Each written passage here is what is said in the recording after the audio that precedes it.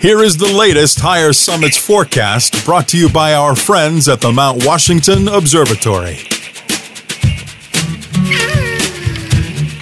Weather above treeline in the White Mountains is often wildly different than at our trailheads. Before you hike, check the Higher Summits forecast at mountwashington.org. Weather observers working at the nonprofit Mount Washington Observatory write this elevation-based forecast every morning and afternoon. Search and rescue teams, avalanche experts, and backcountry guides all rely on the Higher Summits forecast to anticipate weather conditions above treeline. You should too. Go to mountwashington.org or text forecast to 603-356-2137. And here's your forecast for Friday, January 12th and Saturday, January 13th. Friday, in and out of the clouds, trending towards clearing by late morning under partly sunny skies. High in the mid-teens with winds west shifting southwest at 60 to 80 miles an hour with gusts up to 90 miles per hour early, 40 to 55 midday, and 15 to 30 miles per hour later. Friday night, starting in the clear under increasingly cloudy skies, then trending into the clouds. Chance of snow early, then snow after midnight, possibly falling heavy at times. Snow accumulations 3 to 5 inches. With a low starting in the mid-teens, then rising to upper teens. Winds will be southwest, shifting southeast at 15 to 30 miles per hour early, 40 to 55 miles per hour midnight, and then 60 to 80 miles per hour with gusts up to 100 miles per hour later. And then Saturday, in the clouds with snow transitioning to mixed precipitation late morning before transitioning to snow in the afternoon. Though snow and mixed precipitation could fall heavily at times, additional snow accumulations of 3 to 5 inches, ice accumulations from sleet and freezing rain of a trace to a quarter of an inch. Highs will be rising to the mid-20s before rapidly falling to the lower teens by sunset. Winds will be southwest, shifting clockwise to the west at 65 to 85 miles per hour with gusts up to 110 miles per hour, decreasing to 50 to 70 miles per hour with gusts up to 80 miles per hour. The wind chill will be rising to 5 above to 5 below before falling rapidly in the afternoon hours to 15 below to 25 below.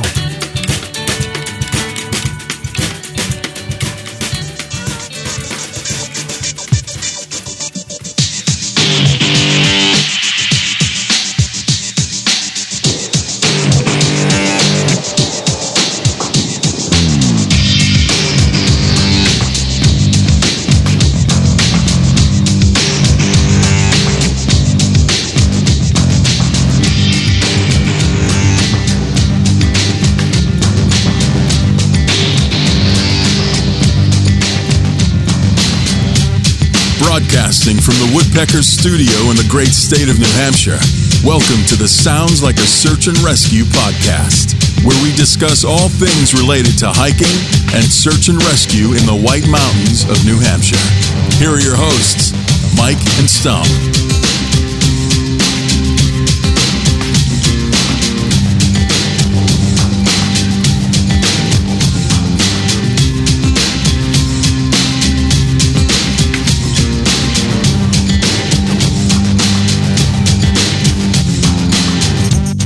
We're good to go, Stomp. So welcome back to episode 135.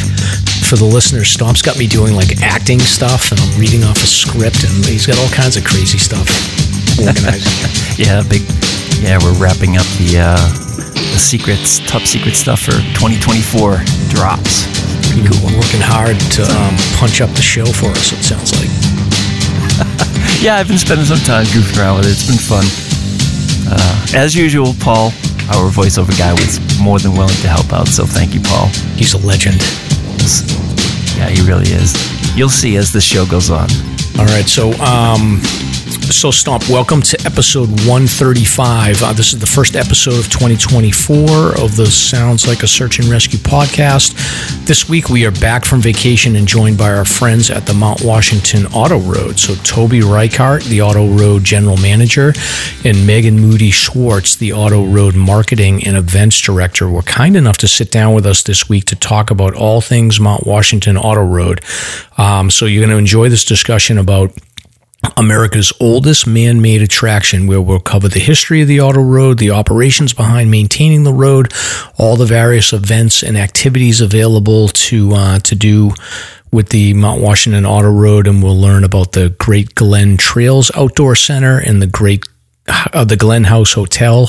All this, plus we'll do a vacation recap. Stomp has been on fire with his hiking kick, with trips out to the Osceolas, the Tri-Pyramids, and Tecumseh over the break, and then we'll wrap up with some recent search and rescue news. So I'm Mike.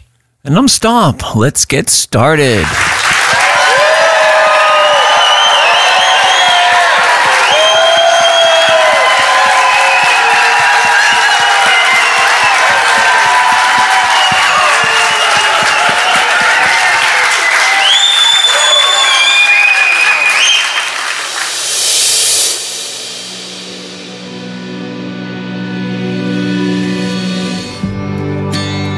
This is Ben Pease from Hiking Buddies. We are a 501c3 nonprofit committed to reducing avoidable tragedies through education, impactful projects, and fostering a community of support. You can find out more at hikingbuddies.org. We wanted to say thank you to those who have supported our mission, and most importantly, say thanks to those who speak up, who ask questions, and who are willing to provide guidance and assistance on the trails when needed. You embody what it means to be a hiking buddy. And now, for all my newer hikers out there, here's this episode's Hiking Buddies Quick Tip.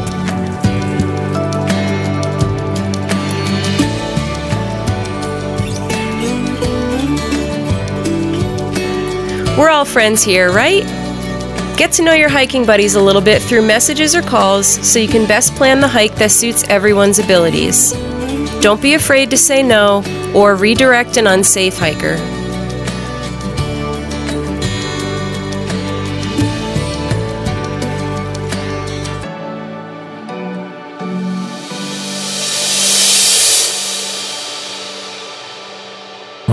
Thank you, hiking buddy. So, Stomp, so you've been out hiking a lot over vacation. Anything else? Anything good?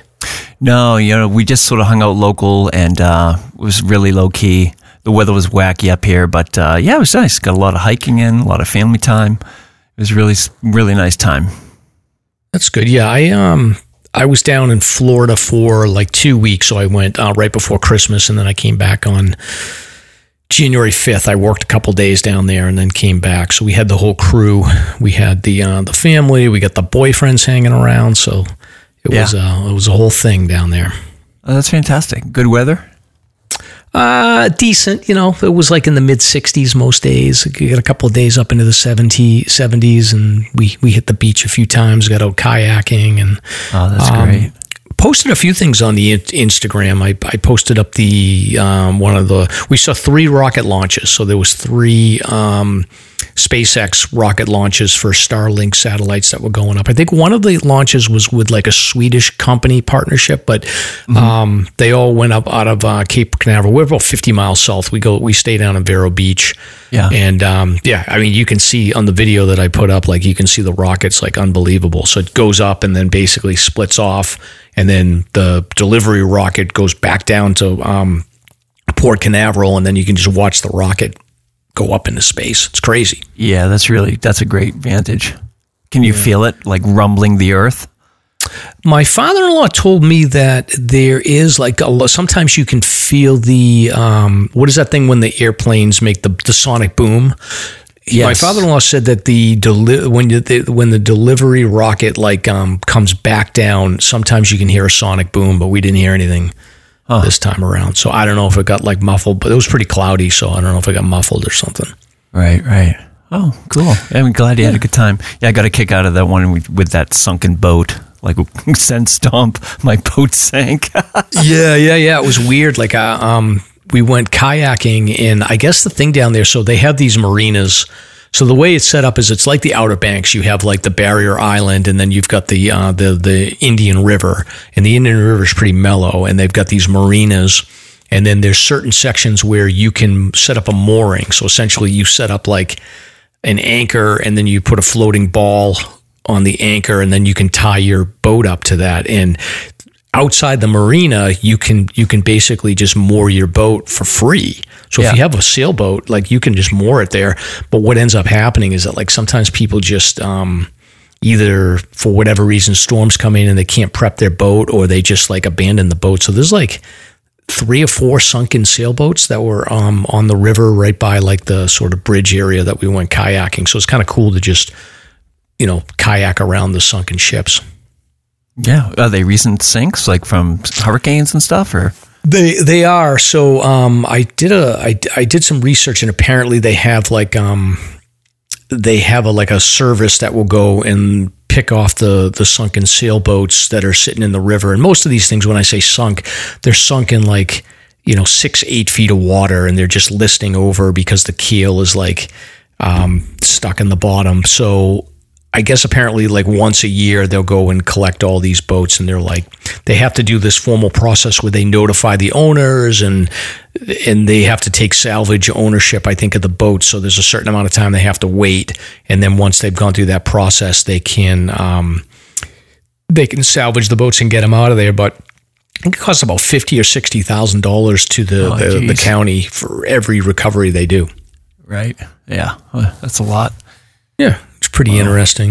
And then I also posted, Stomp, I've got a new collection of keychains here from national parks. That's a good sized bag. Yeah. You're going to start your own collection? So my dad has one of the world's largest collections of keychains.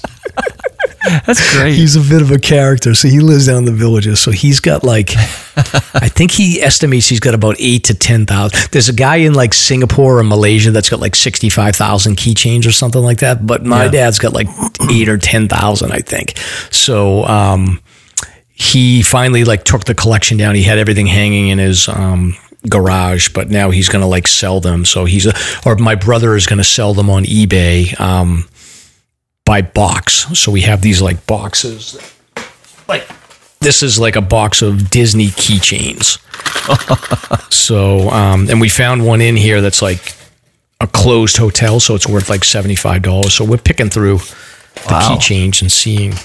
So is Mrs. Mike on board with this new hobby? Absolutely not. She's like, don't take those things home. I don't want that. So I ended up I took 3 boxes home through the airport, and immediately I got pulled away. Like they grabbed my bag and they were like, there's a lot of metal in here. What's going on? And I was like, oh, that's right. Yeah. So I said to the security lady, like, oh, my dad has a huge collection of keys. She could care less. She's just like looking me up and down, like thinking I was going to do something shady. So anyway, made it through security, but Mrs. Mike was like shaking her head. You get your TSA pat down for the year? Yeah. Well, yeah. And the thing that bothers me is like my daughter and my wife have the TSA Clear or whatever it is, the TSA Rapid. They just walk through. But then me and my other daughters, we have to like go through the heavy line because I was too lazy to go to Staples to get the TSA pre-check. So right. Interesting. Get that. Interesting. So, I didn't know they did that. Huh. It's fun, Stomp. There's nothing. I mean, you know this. There's nothing more humbling than being around a bunch of women. Mm-hmm. So, although the boyfriends picked up a little shrapnel, I like that. Really? Well, yeah. Shrapnel. I mean, they instead of the daughters giving me a hard time, they give the boyfriends a hard time. Right. So. Flack. Yes. Yeah. All right, Stomp. So we've got so anything besides the hiking, anything you wanted to cover before we get into our script here? Not really. Yeah. So it's more or less the same thing. I'm actually back to full-time PT. That's sort of cool. Starting a new third PT position. So that starts up this Monday. But no, it's great. I love it. Mitigate the risk. Healthcare's been wild the last few years. So yeah. So back to full-time PT, 5 days a week. All right. Well, hopefully neither one of us needs your services. Yeah, right. No kidding. All right. So you got an article here, Stomp, about first day hikes happening in Massachusetts and across the nation. What is this all about? Yeah, how cool is that? So I didn't know it was national, but I saw this story come out of mass.gov, and it was it's a New Year's celebration where they have first day hikes throughout the state parks, the city parks, and this one here was for the Blue Hills Reservation. So that's a pretty cool thing for getting people outdoors and enjoying their recreational facilities around the area. And it's like they have it all mapped out, where to park, what to expect for times. They have trail maps, so very cool in your neck of the woods. Yeah, we'll include that in the show notes, and good for Massachusetts. Yeah. Next up, Stomp, you and Mrs. Stomp were doing some research on wearable devices, like basically like watches. Yeah. So what did you end up doing? Well, she panicked because she got an Apple Watch, and I did some research on it, and it's pretty cool. After a little bit of, do you have one of these, first of all? Well, Mrs. Mike has one, and all of my daughters have them, but my friend Camilla, who I hike with, Camilla and Lance, we just had a whole long conversation in our last hike when we did that like Langdon Traverse about her. So she's got an Apple Watch and she's switching over to a Garmin. So I might have something to add. Okay, gotcha. All right, so here are the top things that you can do with this related to hiking. So with the Apple, you can do waypoints and backtrack. So waypoints are basically points that you can plot into a typical GPS unit if you're using a GPS unit on trail, but this will do that as well. Say, for instance, you want to mark a location and go back to it or get to it. That's what that can do. And backtrack. Backtrack is just allows you to follow your track back to where you started. Improved topographical maps, so she can access topographical map features on the watch, which I suppose is fantastic if you have good vision. I don't know if I could ever do it. Trail data in the Maps app, which includes user-submitted photos, which can be handy for determining whether a route with elevation gain is worth the burn, et cetera, et cetera. Let's see, number 4. What's walkable feature? I'm assuming that tells you what is in the region and what is close nearby. Walking radius tools, essentially. Okay. Yeah. So it'll show you various landmarks, points of curiosity, things of that nature. Oh, nice. Yes, and then Siri works offline. You'll never get Mrs. Stomp to use Siri, but that is another honestly, feature as well. I don't use it either. So okay, I'm on Mrs. Stomp's team there. Gotcha.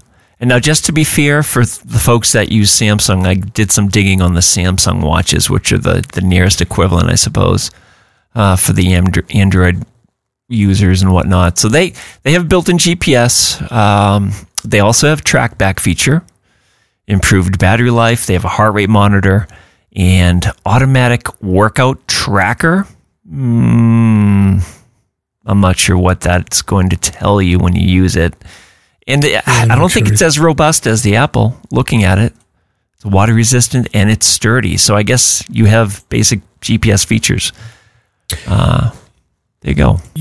Yeah, and I think, so what I will tell listeners is if you're trying to decide, you have to, I think the big thing about the Apple Watch is I don't know if the battery life on it is as good as you'll get with the dedicated like Garmin's or the I doubt it. The Suntoes, but I think more fashionable, gives you basically everything you need around heart rate and sleep and all the bells and whistles, and you can basically use all those apps. So I think for shorter hikes, or if you prefer the aesthetics over the functionality and the battery life, then the Apple Watch, it'll definitely get you what you need. But I think, for me personally, the Garmin I like just because it's got that really long battery life. Mm-hmm. Yeah, sounds good. But that's good. And did she get a special color Mrs. Stomp wristband with it? Well, yeah, it's like white. It's like Stanley Kubrick white, which is pretty artsy, but she's happy with it. She did buy a new band, but she hasn't swapped it over yet. So she's all fancy. Good for her. She's so fashionable. Yeah, that's right. Yep. Just a quick shout out to this cool IG account that I tripped across. It's Trail Sign Love, at Trail Sign Love on Instagram, and they just highlight and post trail signs. And you can scroll through hundreds of trail signs, so it's pretty cool. I'm not sure if they take submissions if you want to add to them, but you might want to check it out and ask. I'm going to definitely check that out. I am a trail sign photo taker. I like to take photos of trail signs in the forefront and then try to like position it so I get a good photo. I do that with cairns too. Like anything in the forefront that I can compare against like a landscape. I like that. A little contrast or some sunset going down in the background, that type of thing. Correct. We all know that hiking a mountain can be hard at times. So here's a corny dad joke to help you get over it. Ba-dum-bum. All right, Stomp. So this is the part of the show where I do a dad joke, and I think you have a drop, but I forgot my book. I got to go run and get my book. You can't think of a dad joke on the fly? Oh, no, absolutely not. So just okay, I'll entertain the listeners for a minute. All right, well, either that or just edit this out, but hold on. Okay. What can I do for a minute to entertain people? I could do the robot voice. This is you breathe in backwards. So you breathe in backwards and talk. Ready? I am a robot. I am a robot. How's that? That's not original. That's Casey Rocket, a new comic that's just blowing up. He's so funny. You got your book? I got the book. Did you entertain the listeners, or are we editing this out? I did. No, it's... You did? Yeah, it's like top tier, world-class comic relief. What did you do to entertain them? I did a robot voice. All right, let's edit this out. All right, so dad joke of the day. And thanks to Camilla and Lance for giving me this book. I was driving past a playground the other day. You know, slides I can get on with, but I go back and forth on swings. You know what I mean? It's like, slides I can get on with, but I go back and forth on swings. So, all right, not the greatest. That's good. I like it. It's good. All right, I got to mark that one down as being done. Yeah. Okay. Cross it out. All right, so that's the dad joke. Yeah. Not the bad joke, the dad joke. The bad dad joke. Yep. All right, moving on here, Stomp. So we've got New England Healing Sports Associates. You want to put a plug in for them? Yes. They wanted us to remind folks that there is a fundraiser coming up. It's the 39th annual Ski and Ride-a-thon. And this is February 3rd, so it's an exhilarating day of snow slopes and fundraising. And this will take place at Mount Sunapee in Newbury, New Hampshire. And of course, they provide gear and all kinds of great adventures for folks. So great outfit, great organization.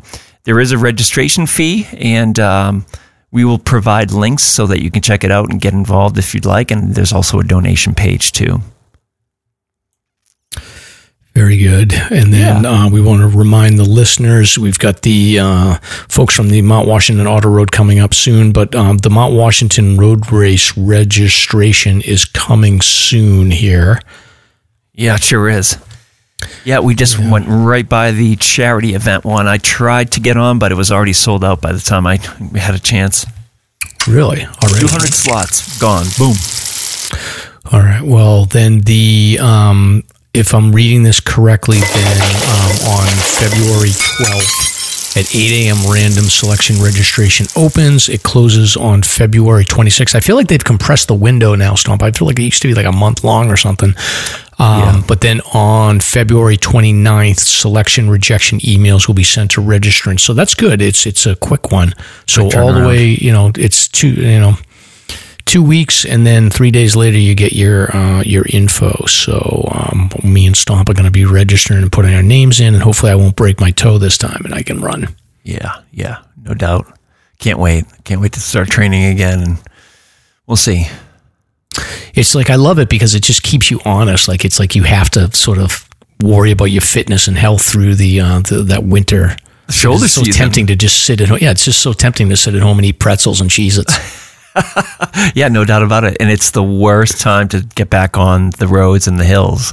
Yeah. I remember last year I was literally hitting, if you remember, I was hitting snowmobile trails in my sneakers, and it was just like mud and slop, and just to find the hills, because I wasn't hitting the roads necessarily, but it was just crazy. Yeah, I'm kind of in that mode right now. Like I have these local trails that I run on close to my house, and I love them. But like now that there's snow, I got to kind of stay on the road, and I hate it. You gotta be careful for sure. Yeah. Oh, this is like a little deviation. We're supposed to stay on the clock, Stomp, but I'm doing bad. My wife and my father-in-law down in Florida, like they go for walks every morning. So I was like, I'll go for a walk with you. They go for like 5-6 miles. My father-in-law takes us through like this. I called it like, I was like, I just feel like I went to a Grand Theft Auto video game, because he takes us like on the other side. Like everything's really nice by the ocean, but he took us to like, we had to go across these railroad tracks. They call it the juice train. All the like produce just goes on this train up and down the coast. But we had to go the other side of these railroad tracks, and then he takes me through this like construction zone where like construction workers are building houses. Like they don't want people walking around there. He doesn't care. Then we had to like navigate away from like a little pond that was like flooded, and we had to step over like quicksand to get there. Yeah. Then we're like walking on the street with like 65 mile an hour cars driving. So I survived, but I was like, I'm never going for a walk with you again, Papa. Oh my God, that's crazy. Yeah. Anyway, but it'll be good motivation for us to train for the Mount Washington Road Race, Stomp. Yeah. Well, I have a better foundation than I did last year before the race. That's for sure. Yeah, especially with all the hiking you're doing.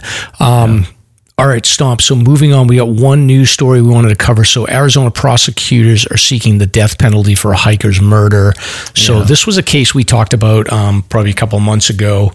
Mm-hmm. Oh no, actually, this is probably like early last year. So this guy's name is Zion Teasley. He was waiting in. He was hiding, and he ambushed and repeatedly stabbed a lady by the name of Lauren Heike, who was on like a hiking, walking trail. I don't really know if this is like a hiker like we would think about. Like this is more like that case in Concord where they were on like a walking trail. Sure. But this was a random attack. This guy like lived in the apartment building near this place, and I think they were able to identify him through cell phone data in proximity to where the crime occurred, and then I think some eyewitness statements, and then they matched up the DNA, and then this guy is basically all done. So they're going to put him on trial and seek the death penalty. I didn't know that was an option in Arizona, but that's interesting. Yeah. I think generally most of those southern states have the death penalty. So, if he did it, then, consequences. Oh, for sure. I mean, hopefully that type of thing is a deterrent. You never know with some of these folks that commit these murders. Yeah, I don't know. Like, I feel like it's just more like just for the family to get the punishment, because I don't think that somebody that's that level of evil, they're probably not thinking they're going to get caught. They're just like a crime of opportunity. Yeah. Sad stuff, right. But moving on. All right, moving on to a better story here, Stomps. Yeah, we got a heartening story from a listener. Is that what's going on here? Yeah, let me just read what we received here from a listener. Okay. So, Hey, Mike and Stomp, my girlfriend introduced me to your podcast about 6 weeks ago. I have since listened from about episode 40 to 77, obviously hooked. So forgive me if this is not a Mike thing anymore. Today we went up to Pierce with my girlfriend Sarah, her sister Becca, and 3 of Becca's friends. We went up Crawford Path and descended by Mitzvah Hut. On the way down, one of the female hikers slipped on an ice-covered rock, went slightly off trail into the soft snow, and fell, twisting her ankle. She was very hesitant to stand after this. Immediately, I thought of Mike and how he talks about hiking with poles, and not for himself, but so that he can be the hero, quote unquote, and help somebody be able to walk out on their own in this situation. So Sarah and I and 2 other hikers had poles with us. None of us were using them at the time. I had Sarah ask the fallen hiker if she would like to try to stand up with the assist of the poles. She said yes and was grateful for the offer. We spent a few minutes getting her comfortable, and then we all walked out. The trip down took about 60 to 90 minutes longer than it would have otherwise. I suspect she may have been able to walk out on her own without the poles, but I'm sure it would have taken much longer, and we'd be hiking out in the dark. We had headlamps, bivvy, and essential gear. My girlfriend Sarah got to be the hiking pole hero. And all ended well. So hope you both have a wonderful New Year's. Cheers, M. O'Brien. So that's pretty neat. That's great. They got their moment, Stomp. I'm still waiting for mine. Well, you just got your credit, though. That's true. Yeah, but it's a good point. Like, I feel like, especially, maybe you have an opinion on this, Stump, but I feel like, especially when you have these foot injuries, like when I hit my toe, I was like, I'm going to keep going even though it hurt like hell. And I do feel like there's something around, like, don't linger around and focus on it. And like, if you can get whatever you need to do to get the person moving, the pain's never going to get any better by waiting, I don't think, if they've seriously injured it. So maybe like just offering up those hiking poles is enough of a nudge to get them moving. Absolutely. Yeah. The more you sit, the worse it'll swell. The pain will settle in and you'll be in worse off condition. But if you're moving, the adrenaline keeps you going in most cases that I've seen. And you don't notice it until you get out to the trailhead. Then all of a sudden you get whacked by whatever you've been holding back to get out. Yeah. Take advantage of the adrenaline and just keep moving, because it's not going to get better by sitting there. Yeah, no doubt about it. All right. I mean, to a point. Sometimes she's so injured you're just screwed. But this is a good story. Congratulations to Sarah and Michael. That was a great story. Yeah, for sure. This is interesting. I just saw this briefly. We won't have to dive into it heavy duty, but there's a new bill in the New Hampshire House that's actually dealing with pollutants in the air, and just some of these companies that may be trying new technologies and dispersing whatever, seeding chemicals to change the weather and whatnot, geoengineering. This is very fascinating. So there was apparently enough of a movement to get a bill into the House, and New Hampshire's fairly agrarian, and they're claiming that their seasons are getting messed up. So keep an eye on this one.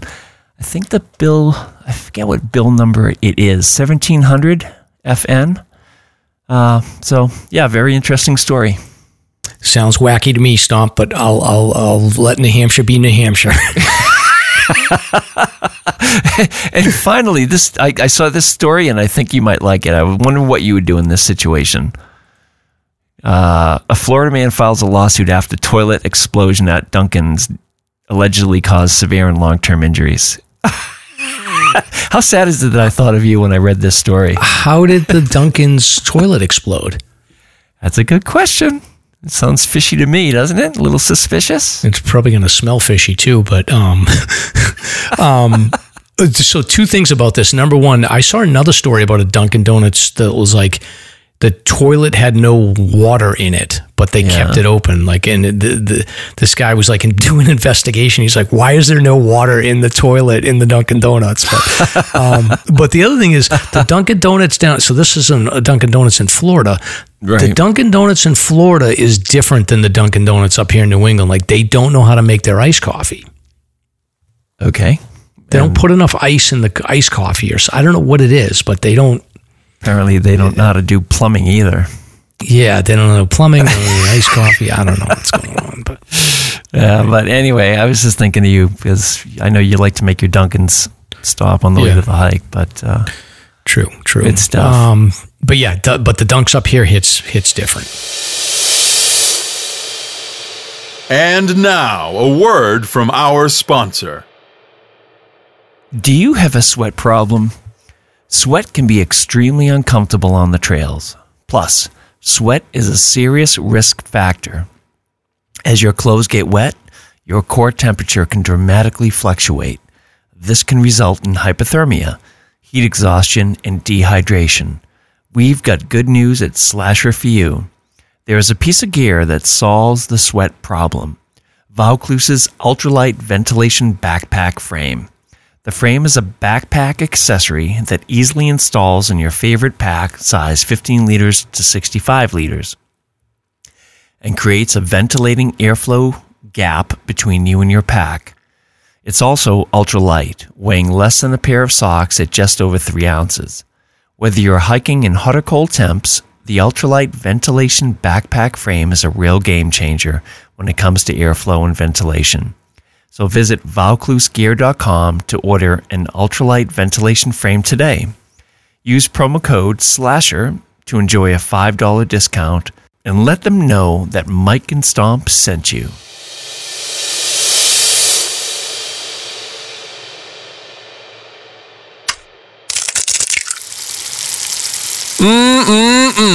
We're about to serve up some tasty hiking drama.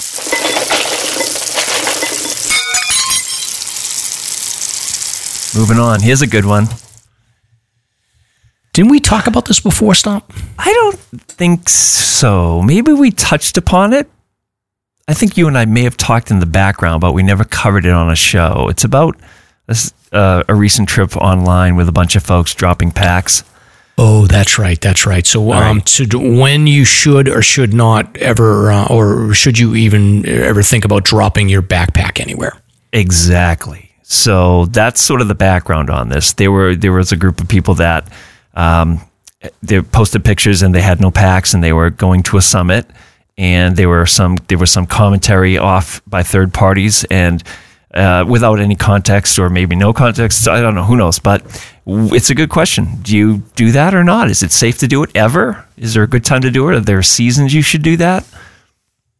I don't do, yeah. So, I mean, people are going to know who we're talking about, I think, here, but I don't,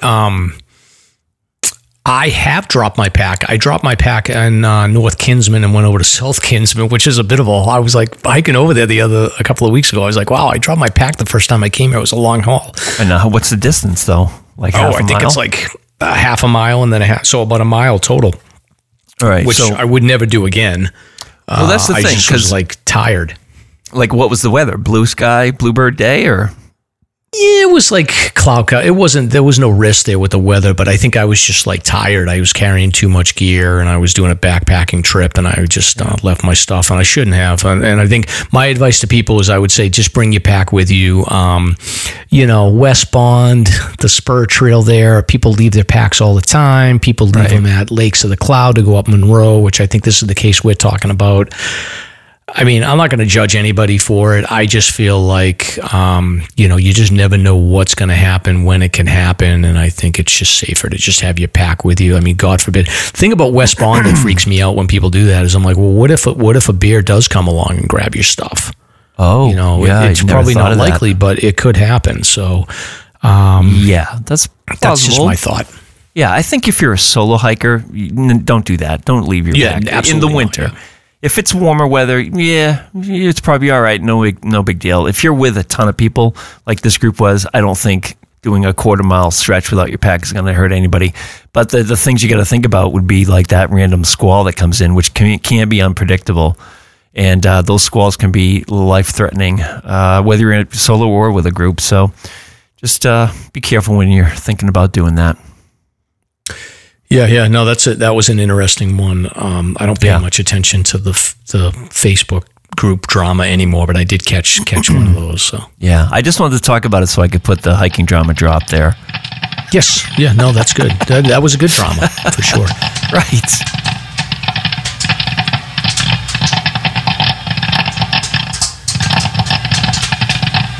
Hey, what's that sound?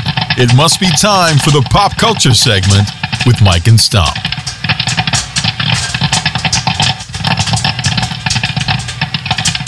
All right, Stomp, and then we don't have too many topics for pop culture at this point, but we did want to talk about Cameo. So I've talked about Walter and Gus. So I'm a fan of these two Bernese mountain dogs that do like this thing on TikTok, and their names are Walter and Gus. And Walter's like the older brother, and they got Walter a puppy named Gus, and Walter just like can't stand Gus because Gus is never, although he is starting to get to like him now, but so they do this thing called Cameo where you can pay to get like a celebrity to do a video for you. And my daughter Meghan got me a Walter and Gus Cameo where they do this voice. So it's not actually the dogs talking, it's the dog's owner, but I think it's the dog. Yeah. So they just said like, hey, Merry Christmas to me. And it was like the best Christmas present. So that got Stomp thinking, right? Well, this is what happens when I have downtime. I get into trouble. So I decided to sign us up under Slasher, thinking, yeah, right, they're never going to do this. And put the logo up there, submitted it. It said, we'll contact you if you're selected. Literally 10 minutes later, they sent an email back saying, you've been selected to be on Cameo. Oh, so anybody, basically then any, I mean, I don't know. Gus are great, but like, they're not like, I think any schmuck can get on Cameo. So I'll do it. If someone want to pay me like some money to send them a video, I'll do that. I don't know. I don't know if it's some schmuck or, I gave them stats. I'm like, hey, listen, yeah, we're Northeast podcast. We did X amount of downloads. And, sent them the links to the site. So I think they do some level of review, but I was shocked. Wow. Yeah, so we're out there. You're a legit D-list celebrity now.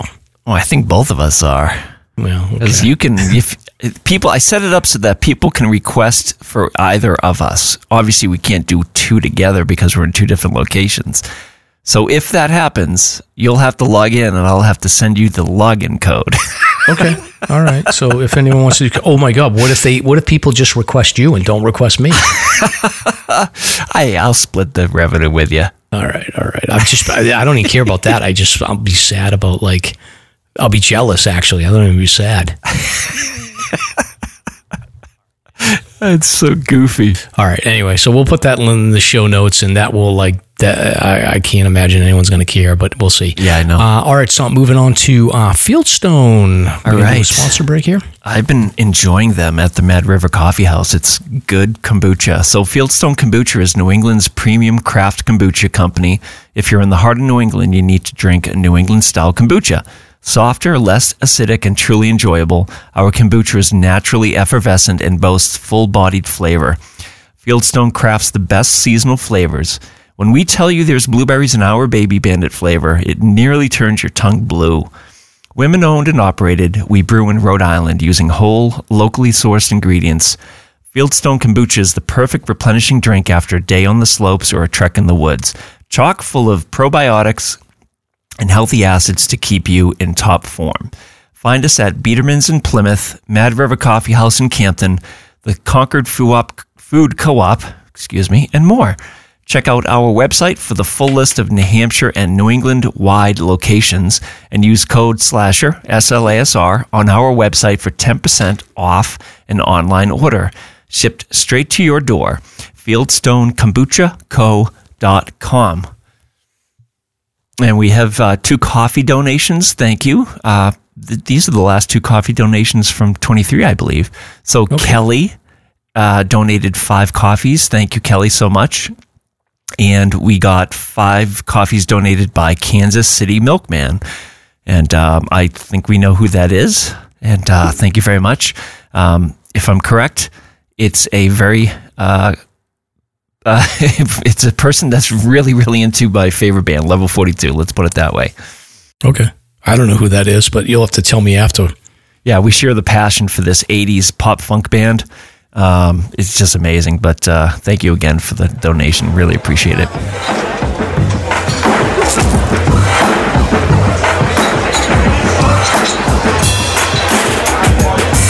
Hey, hold my beer. It's time to find out what Mike and Stomp are drinking on this week's Beer Talk.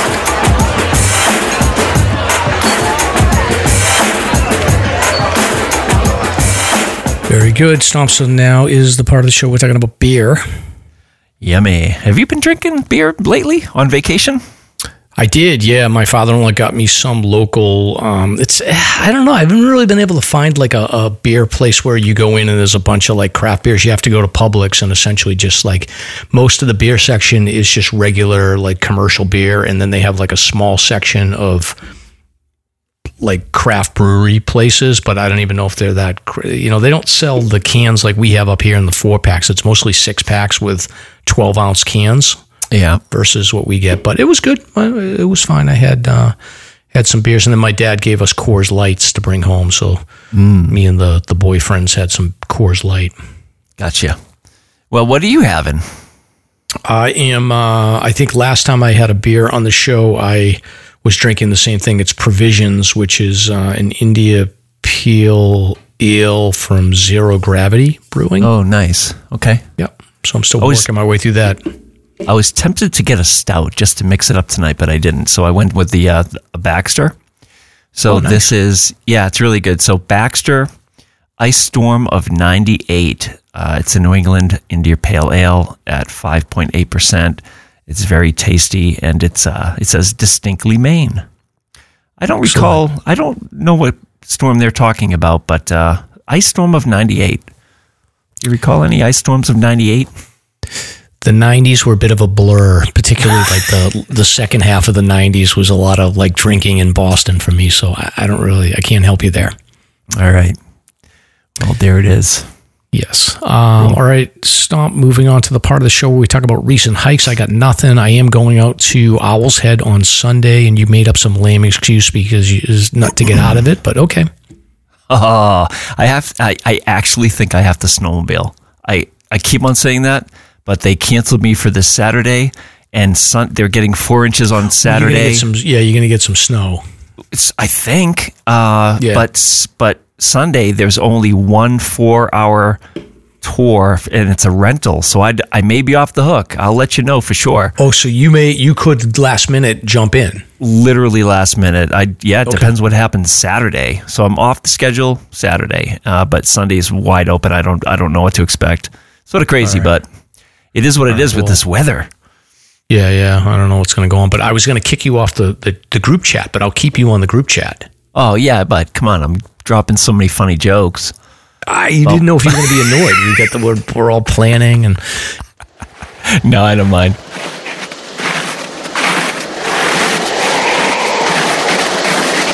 I knew we should have gone left back there.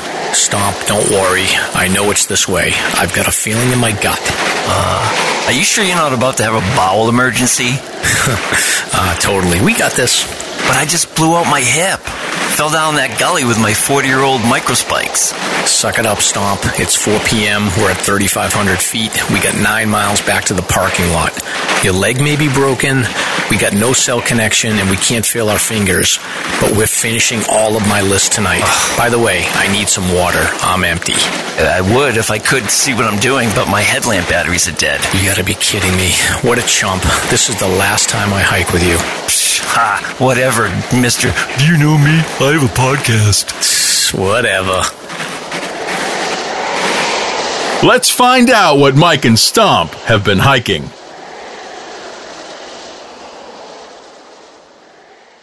But Stomp, so what happened? Like you were, doing your weird esoteric, like bushwhack hikes around Waterville, and now all of a sudden you're doing all these 4,000 footers. So what's going on? I think Mrs. Stomp and I had an evening where we were reminiscing about the 48, and we broke out our lists and said, hey, let's check it out, see what's left. And then we printed out the lists, and she and I are officially list sluts again. I mean, I never thought I'd say it, honestly, but I've got the fever to get the Winter 48 done, so I've been hitting it. It's been fun. I don't know what's going on, but it's been nice getting up on the 4Ks again. I really had missed the sensation of being up that high. Yeah, good for you. I mean, I'm going to be wrapping mine up in the next couple of weeks, I think, here, my 4,000 footer winter list. But so you did East Osceola and Osceola. Did you come in from the Waterville side? Or did you come in from the Kank over in Lincoln? Waterville. So I flatlined that really flat, gradual Livermore approach through Greeley Ponds, both of the ponds. And then I went up the trail that you had taken up to East Osceola, which you at the time had said was super steep. And I think you did that in warmer weather, correct? It was winter for sure, but I don't think it wasn't super cold. But no, it was snow packed and icy. Oh, okay. Yeah. All right. So the last quarter mile up to the flat before you hit East Osceola's sneaky steep, right? Oh, super steep, but it was glare ice. Yeah. Sure. Yeah. There were like maybe 2 or 3 people I saw coming down that without spikes. I was actually shocked. But that was a really gnarly trip. And then I made a loop out of it. So I went over to Osceola. So from the call, I saw 3 gentlemen sitting there without spikes on, and they were going back because they had jelly legs, and they made the right call. I felt bad for them thinking about going back down what I had just come up, back towards the Kank. But I got over to Osceola, not a sight of anybody anywhere. It was that day where it was that momentous inversion, that undercast that everybody was taking. Yeah, it was unbelievable. So from the 4,000 foot height, it was somewhat obscured. You could see that, being at 5,000 to 6,000 like Mount Washington, you would have really seen it. But I was at that sort of hazy level of the inversion. But it was beautiful. And then I came down the Osceola Trail, and then the 3 miles down Tripoli Road back. So it was a giant loop, like 12 miles. Now, wait, were you solo or was Mrs. Stomp with you? Solo. I've been doing these solo because she just got out of that whole post office nightmare for December. Yeah. So she needs a little bit of a wind down. Yeah, she's freeing up now, so she's going to be kicking in for some of these. Okay, so you might be going back to some of these. So. Yeah, no doubt about it. Next, I did the North and Middle Tri-Pyramids, and I did not take the slide. I went up the Scour Trail, so I walked out 3 miles to the end on Livermore again, and up Scour Trail, which was an absolute gem. It's very gradual, brings you up to just north of North Tri-Pyramid. Ascended North Tri-Pyramid, and that's where I had to put on my shitty little spikes that I've been making jokes about for the last few weeks. And then over to Mid, and then back. So you got that far with just bare booting. It's that bear out there on the ground. I mean, to be honest with you, then I could have done the whole trip bare booting because you can skirt around the glare ice. It was so bare. The ice was so obvious. It wasn't covered and hidden. So yeah, I mean, I've been poking people about my spikes, but they were fine for the conditions. On the way back, I went towards, Pine Bend Brook? Is that the trail? Yeah. And then I hit a 500 highest, which is Scour Peak. And that was really a joy because you hit this 90-degree curve that heads down Pine Bend, and it literally, it's a high point before it drops. And at that high point, you can walk the quarter mile up to this 500 highest peak, Scour, which is 3,600 feet. And it was a moose. It was like a herd path with moose sign everywhere, moose prints. Took me about 15 minutes to get to the top, and then I was out and back, and then I was out. Yeah, it was easy peasy. Wow. And then last but not least, a couple days ago. Oh yeah, by the way, I just wanted to say hi to Trisha. I was coming down North Tri-Pyramid, and a big group of an AMC crew was coming up with a lead. His name was Ian. Hi, Ian. Nice to meet you. And then as I'm walking past him, this one hiker said, "Hey, are you Stomp?" So that was pretty cool. So that was Trisha. So hello, Trisha, and thanks for listening. That was a big crew too. That I think they had at least 10 or 12 people in that crew. That's awesome. Yeah, definitely.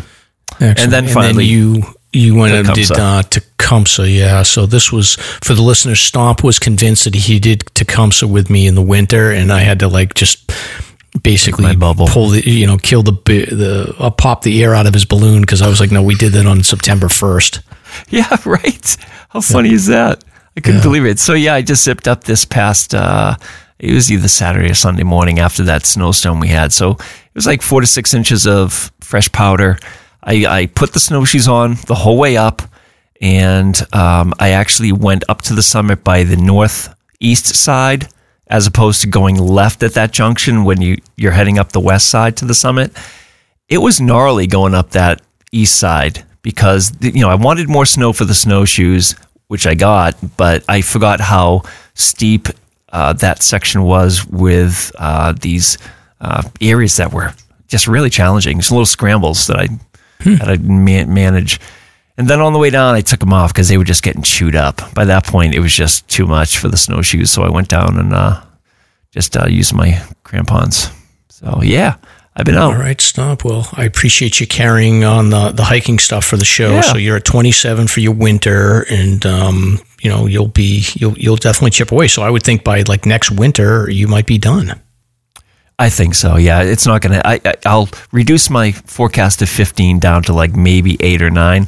I was thinking because the snowmobile thing wasn't happening that I'd be able to sneak some in, but if I get cut off by Sunday, then I don't know when I'll be able to get out anymore. So I was sort of pressured to get some in before I disappear. Yeah. Well, I'm personally rooting for a rainstorm on Saturday so you can get out with us on Sunday. But I do think I want the snowmobile and stuff to happen for the snowmobiling company. So hopefully it'll be good. Yeah.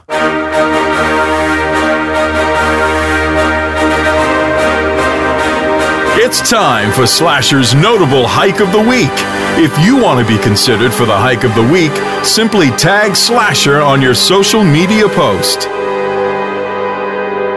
We have Dave Schitz again. So that's he did Hitchcock and Hitchcock South, which are 2 peaks that are buried in the Pemi, and they're accessible by the Hancock approach or heading into the Pemi on the opposite side of Lincoln Woods Road, I believe. But they're deep, and that's a nice trip there.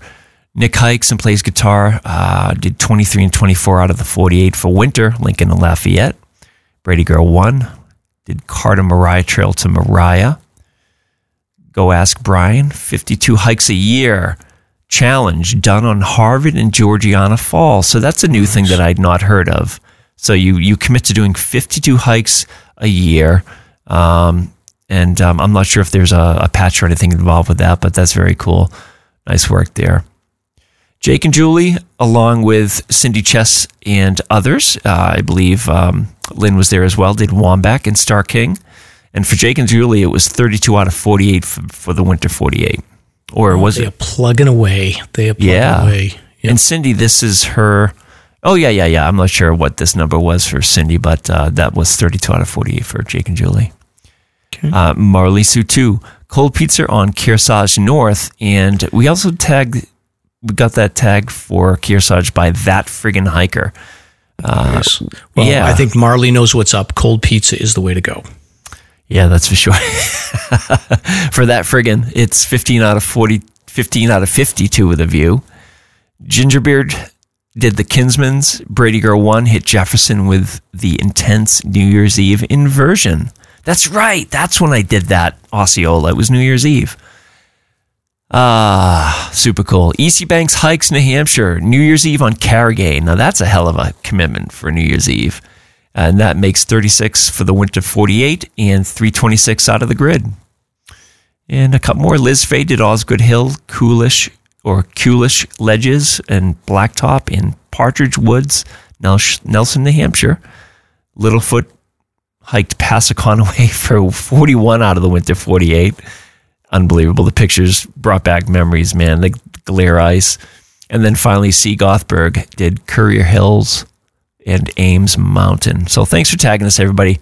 You're crushing it. Good work. Oh, man, Littlefoot's going to beat me. She's going to finish a Winter 48 before me. Steep competition, dude. Can't keep up with that kid. Steep.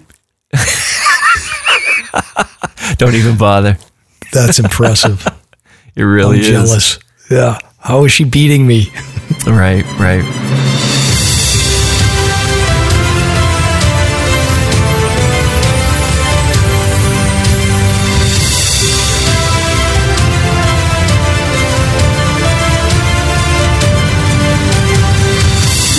It's time for Slasher's Guest of the Week. Very cool. Very cool.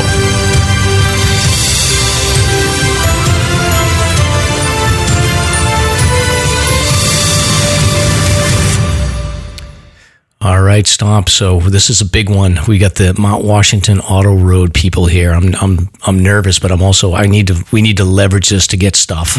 That's right.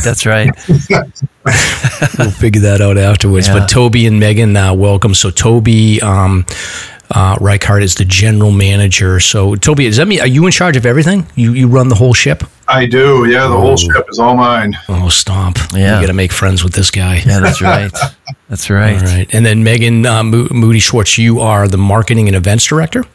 That is correct. I just stepped into the role in November. I've been here for the past year and a half, but I'm excited to take on this new set of responsibilities. All right. Well, I got $1 million idea for you. I want to at the end we're going to talk about it because I have an idea that's going to make you guys a boatload of money. So, jeez. But I guess just to start off with, so we're going to talk about the auto road. We're going to cover a whole bunch of stuff about the history and sort of like the events that go on, and I want to talk about sort of the operations and behind the scenes stuff. But to start off with, I'm an HR guy, Tobey, so I'm always curious, like what is your career trajectory that landed you in the spot where you're running something like this, because it's like a dream job for a lot of people. So just curious, like what's your background and how did you end up being the general manager?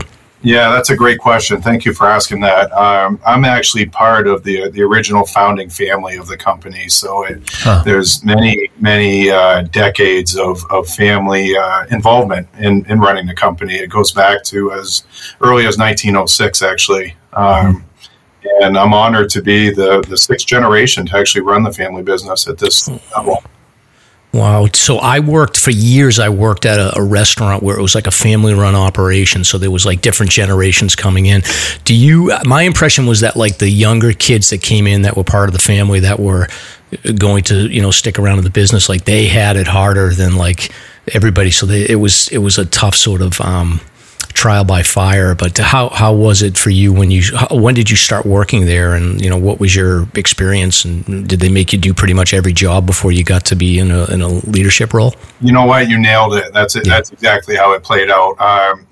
Probably about, I think 8 years ago now, I started on the road crew and was just doing maintenance to the road and learn the company from the ground up.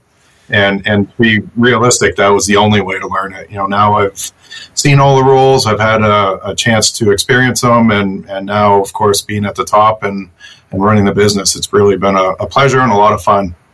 And I love how you shared that you grew up with your dad who worked on the road crew. Yeah. And so he also got to see his father do that. That is a good point, Megan. So my father actually had worked on the road crew for over 40 years. And so as a child, I was, very experienced with the company. And, I grew up on this mountain. It's in my blood. It's what we do here. So that's why I'm honored to be a part of it today and take over the legacy.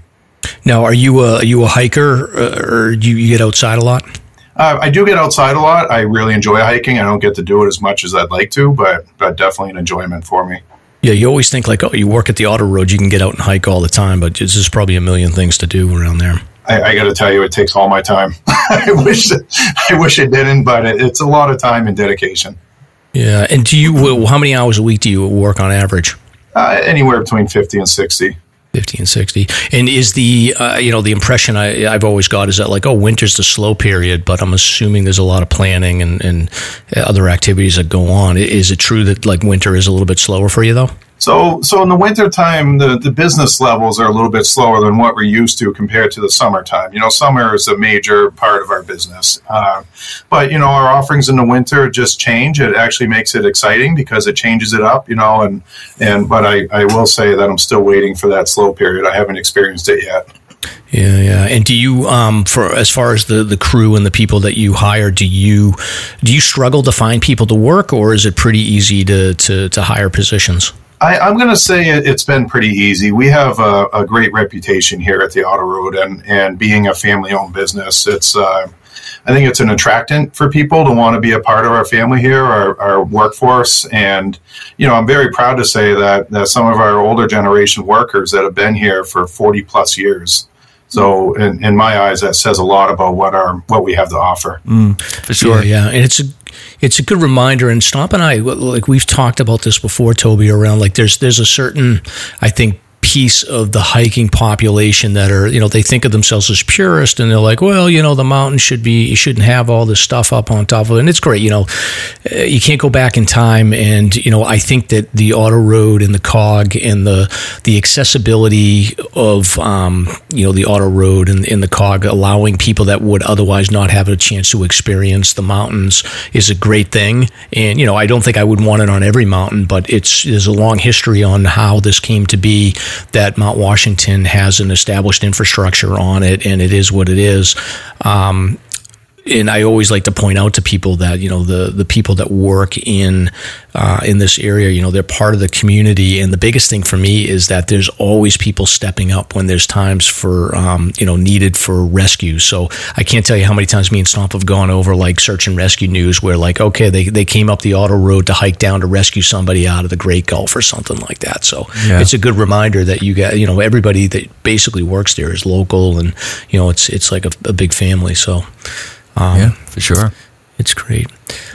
And then Meghan, just moving on to your background. So you're in charge of the marketing and events, and there's always things going on at the Auto Road. Can you talk a little bit about your background and how you ended up in this role?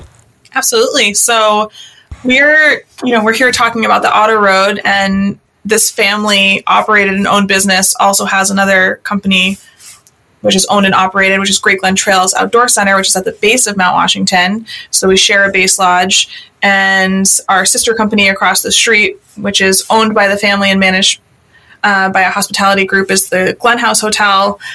So, between these entities, there are a lot of really fun and always exciting things going on. And so, this time of year, like I just got off the course, clearing the ski. We have a citizens race that happens for Nordic Meisters on Tuesdays. So I just cleared the course for that before this.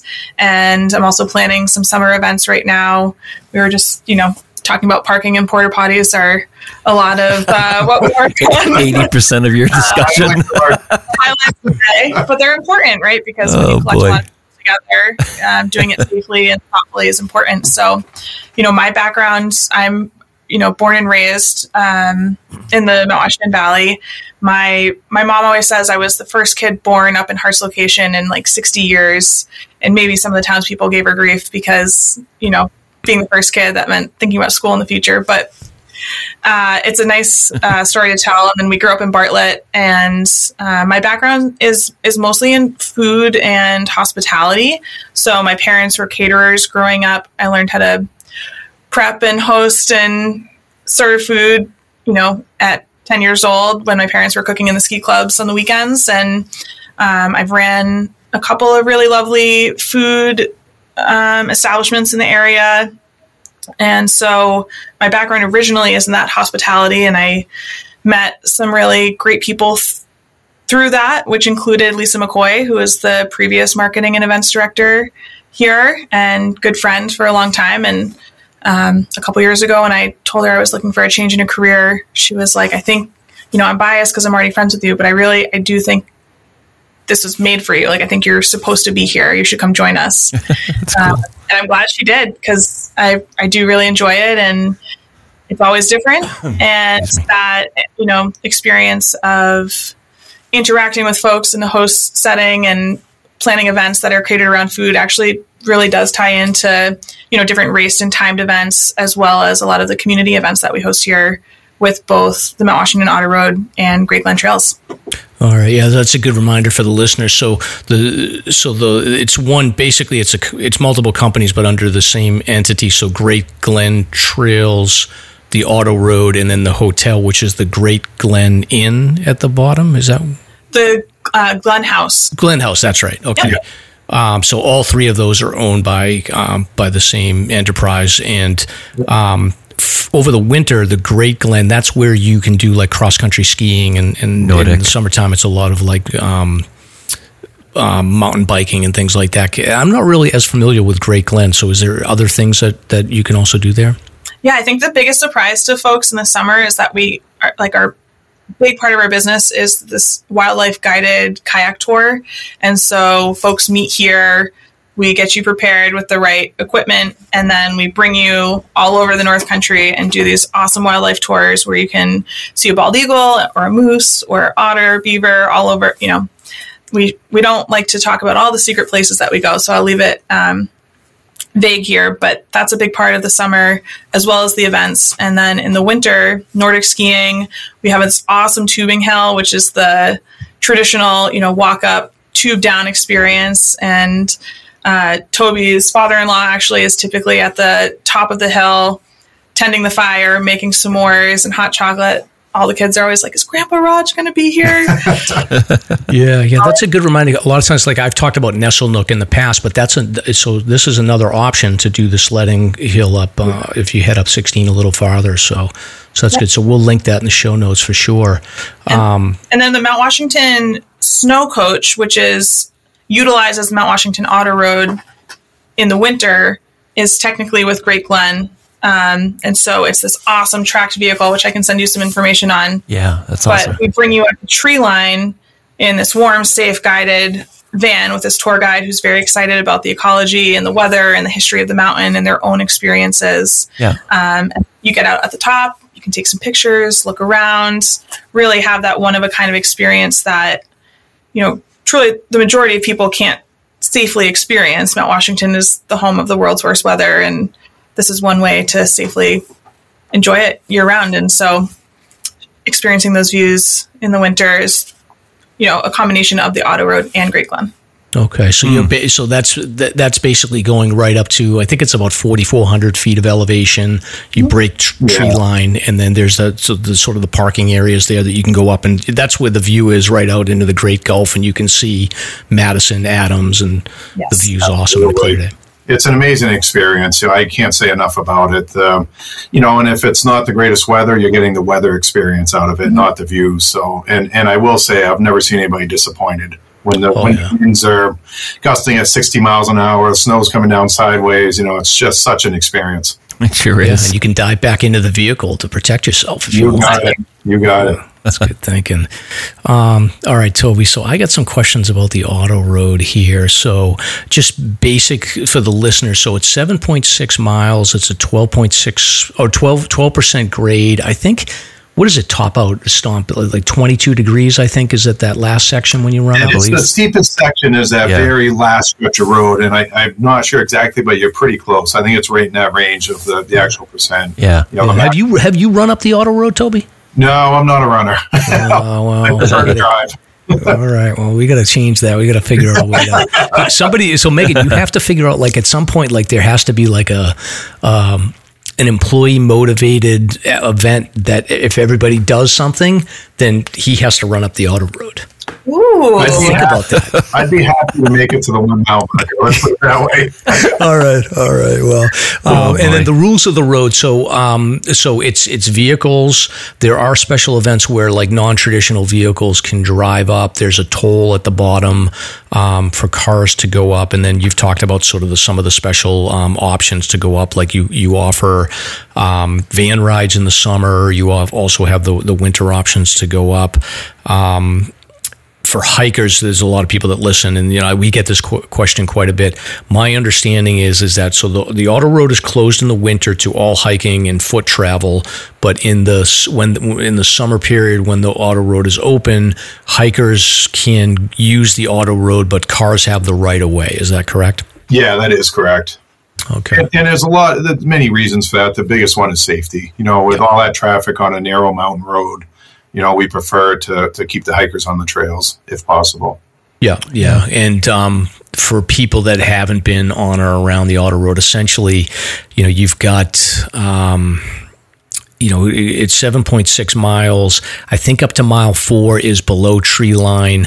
I think the lower half is technically a little steeper than the top half, if my recollection is correct. Yep. You break through the tree line around 4,400 feet at the 4 mile mark. And then from there, it's just spectacular views that take you.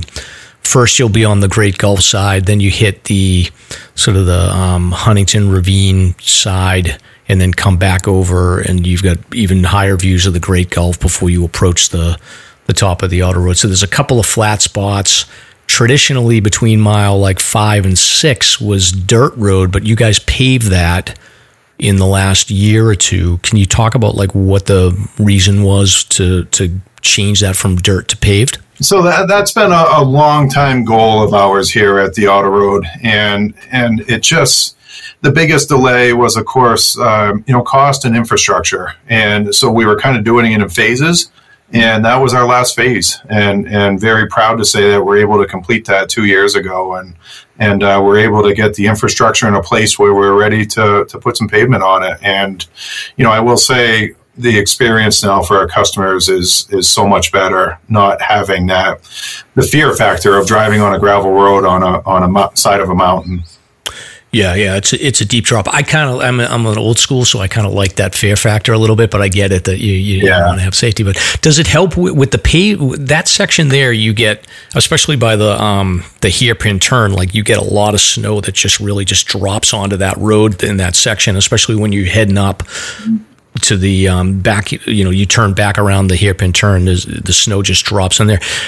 The paved section now, does that help clear the snow, or does it not make a difference one way or the other? It really doesn't make a difference. It does help in maintenance and upkeep. It actually is much easier now to maintain the road with the paved surface all the way up, and it just makes the spring clearing process that much faster. So on an ideal winter, we could probably maybe open up a couple weeks sooner than we would have in the past.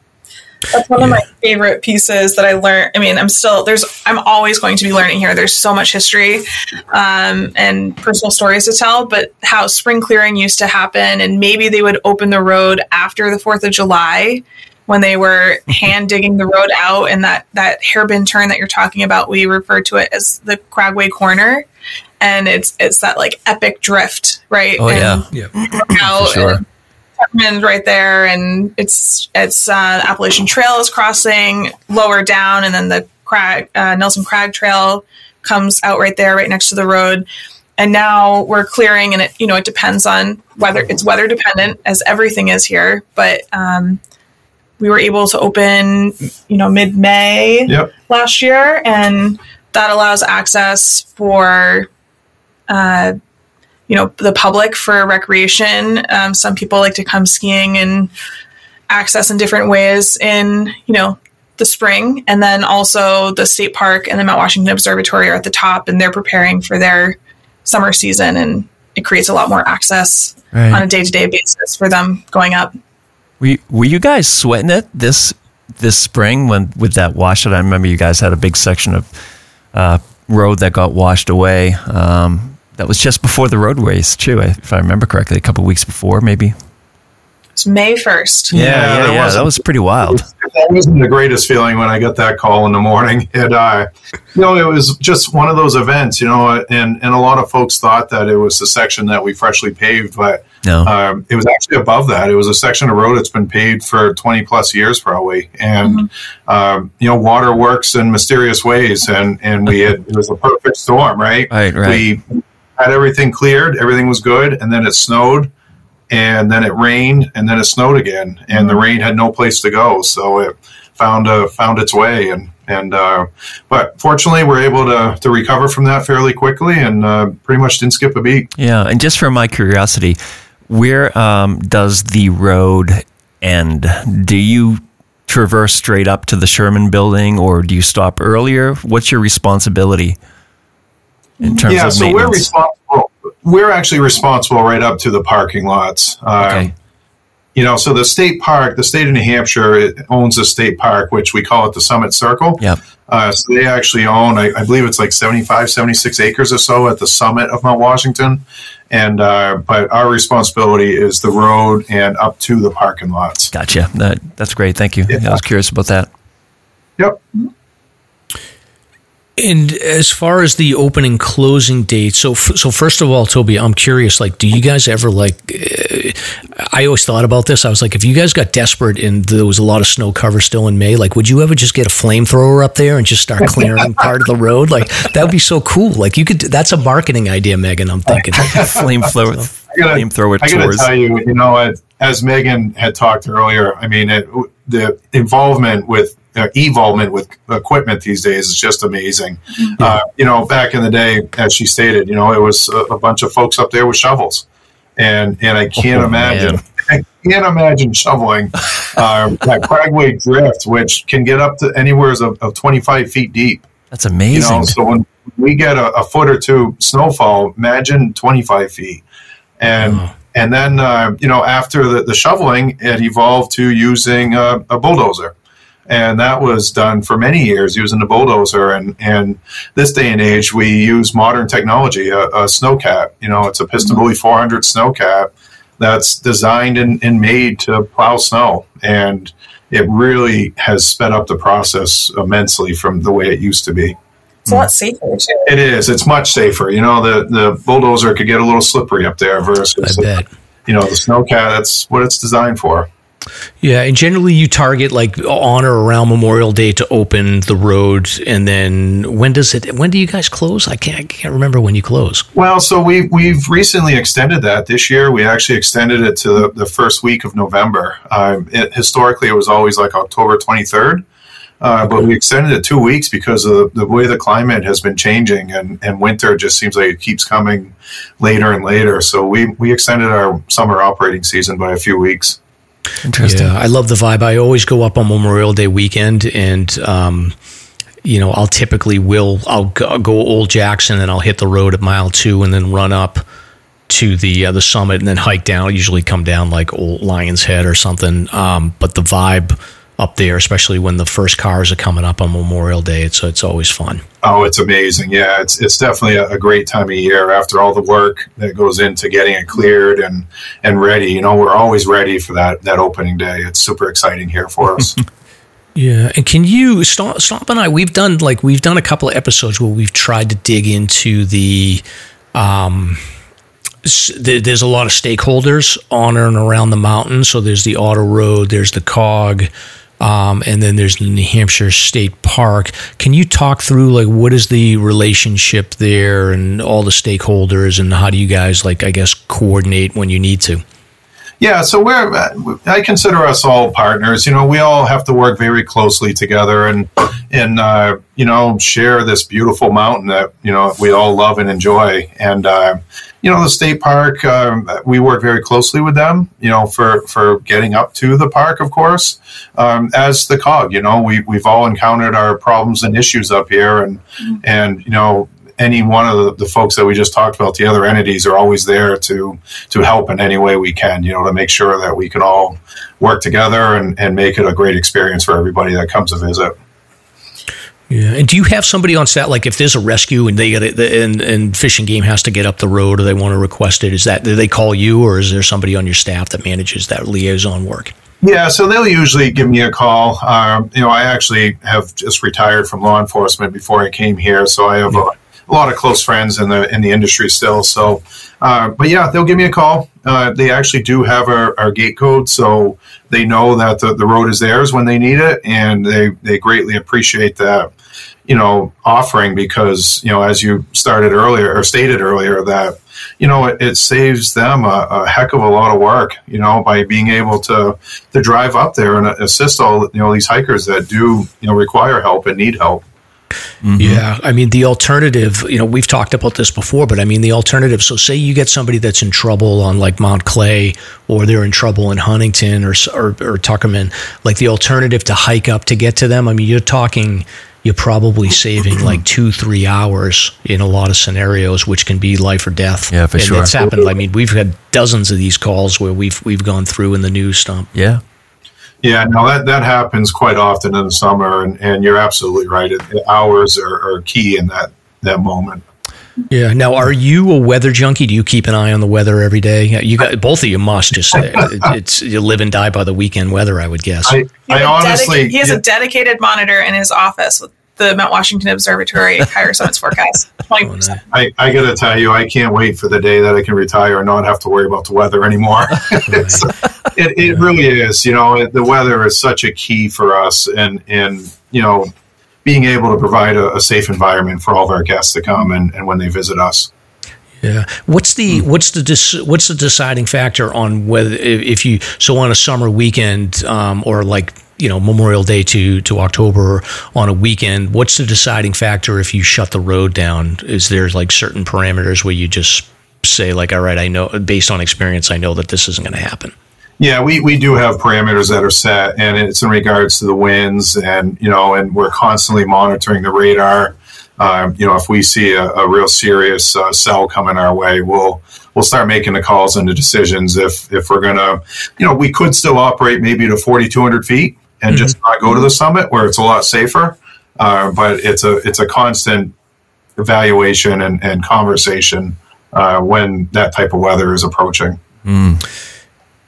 Yeah, and just, I guess, I had a question around the history. So we've done a couple of topics on the history of the Auto Road. So I think construction started in the 1850s. There was a little bit of a delay. They got to the halfway house in the 1850s. There was a couple-year delay, and then the road was built up to the summit, and I think opened in 1861. Right. One of the things that I didn't realize was how critical the Auto Road was in the early marketing of automobiles. So in the early 1900s, the automobiles were starting to take off, but they needed marketing material to sort of push. So they would actually do these circuits around the mountains, and they would go up the Mount Washington Auto Road, and they would use that in these newsreels and things like that to get people interested and realize like, oh wow, these automobiles can really get us out to these different places. So do either of you know any interesting stories about the early days of the Auto Road as far as like the construction or any history that's not well known? That last part of the well known, I think it just depends on the listener. I mean, I'm from the area. I consider myself someone that's interested in history. And even if we have a barn here that's a museum, and it's a transportation museum, essentially. So you can see the different generations of transportation and how things have evolved right in front of you. We have these really beautiful old cars and carriages. As you said, the road started as a carriage road. I think they got halfway up and they went bankrupt. So they sold that company to the second owners, who decided to start a toll at the bottom and start allowing people to pay as they were still constructing, which is how they were able to get to the summit. And so it's always been a private business, right? We're not the state. We don't have public funding. We are a private family-owned entity. And so the toll helps us maintain and build this safe access to the summit. But the first ascent of a motorized vehicle happened. A couple of brothers down in the southern part of the state came up, and it's the Stanley Steamer is like the locomotive. He had this PR stunt where he drove the vehicle to the top of Mount Washington, and that's really how they started selling their cars. Like that was their big PR marketing stint, and that really kicked off a new era of transportation history on the mountain. We also are home to, the first automobile race, the first hill climb. Oh, that's right. And it's amazing. And so that happens every few years here. But there's so much history in between. It's interesting because, as you were talking about earlier, the first gasoline-powered vehicle made it to the summit in 1902. And not even a couple years after, it was 1904 is when we had our first climb to the clouds, the first car race. Yeah. It's like didn't take long for people to just say we need to race these things now. Absolutely, all the adrenaline junkies out there. Yeah, right. It's amazing. And then so at what point did your family take over ownership in the history of the Auto Road? Yeah, so that was 1906. So it goes back that long. Wow. Yeah, it's been the same ownership ever since. Okay. And so, Meghan, we were talking about this a little bit before we started recording, but so Stomp and I met based on, we did the Auto Road race, the road race, and we just met sort of through this online message board, and then we became friends. My own experience, like my memory of the first time that I went on the Auto Road is I was nervous about the race, so I had actually trained. So I had done some research and realized that you could run up it and it was okay to do that. So I had run up, but I had picked Alton Weagle Day. So I had ran up and I was like, everything's cool. And I had a good time. And then as I started coming down, I saw this guy dressed up in a Star Trooper outfit or Star Wars outfit. And then I saw another guy, doing a jump rope backwards in lederhosen. And then I saw another person, I forget what they were doing. I think they were like crawling up on all fours or something like that. And I like had to stop and ask one person looked somewhat normal, but I was like, what is going on here? So they explained about Alton Weagle Day. And I've talked about this before in the show, but can you talk a little bit about Alton Weagle Day and what the background is for that? Absolutely. So Alton Weagle Day, for those who don't know, is always the Saturday of Memorial Day weekends. The first one happens on our 150th anniversary here at the Auto Road, so about 12 years ago. And the GM at that time, Howie, and his team were trying to, as I understand it, find a way to kind of memorialize and start a new tradition on the road. And since the mountain and the road is so well known for its history, how could others make their own history here? And so Alton Weagle Day is the day of first ascents. And so what happens is you can reach out to me, and you can tell me the idea that you have of something that's never happened going up the auto road before. And I have a whole log of all of the things that these different people have done. And I thought I was going to be so smooth last year. It was my first year. I said, Lisa, I'm going to play cribbage going up the auto road. She said, that was done 10 years ago. Try. Really? And so there's all of these wonderfully wacky, creative, beautiful ways that people come up the road and they hike up. Everything from last year, I had this one artist was painting. She was collecting water along the way and painted watercolors. I can send you a copy if you want. She sent me a framed version of all the paintings that she did afterwards. So she's ascending to the top. There was a stormtrooper this past year, and somebody has crawled up on all fours, collected sticks, and then created this beautiful American flag that is permanently on the front of our base lodge here.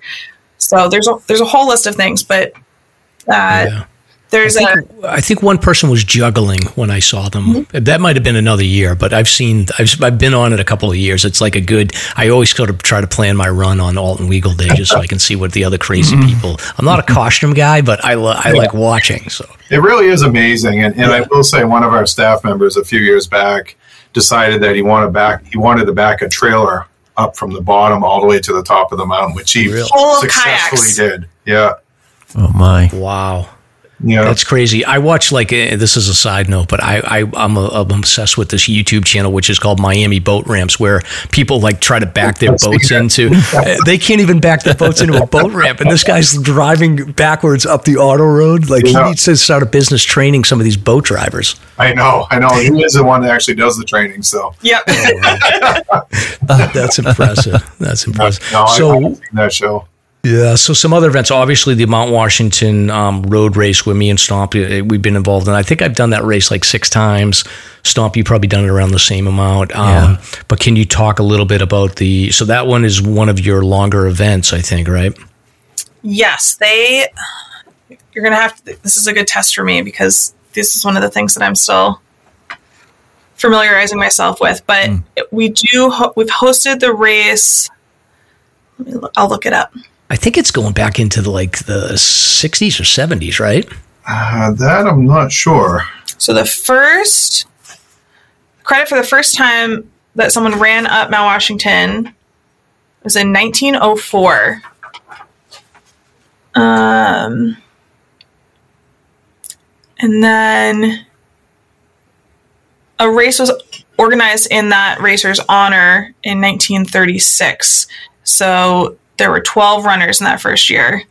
And the field's just been getting larger, since then. Now we have a field of about 1,300 racers. Again, based on parking and capacity, right? Because that's making sure that we have a lot of. Sorry, what to say this?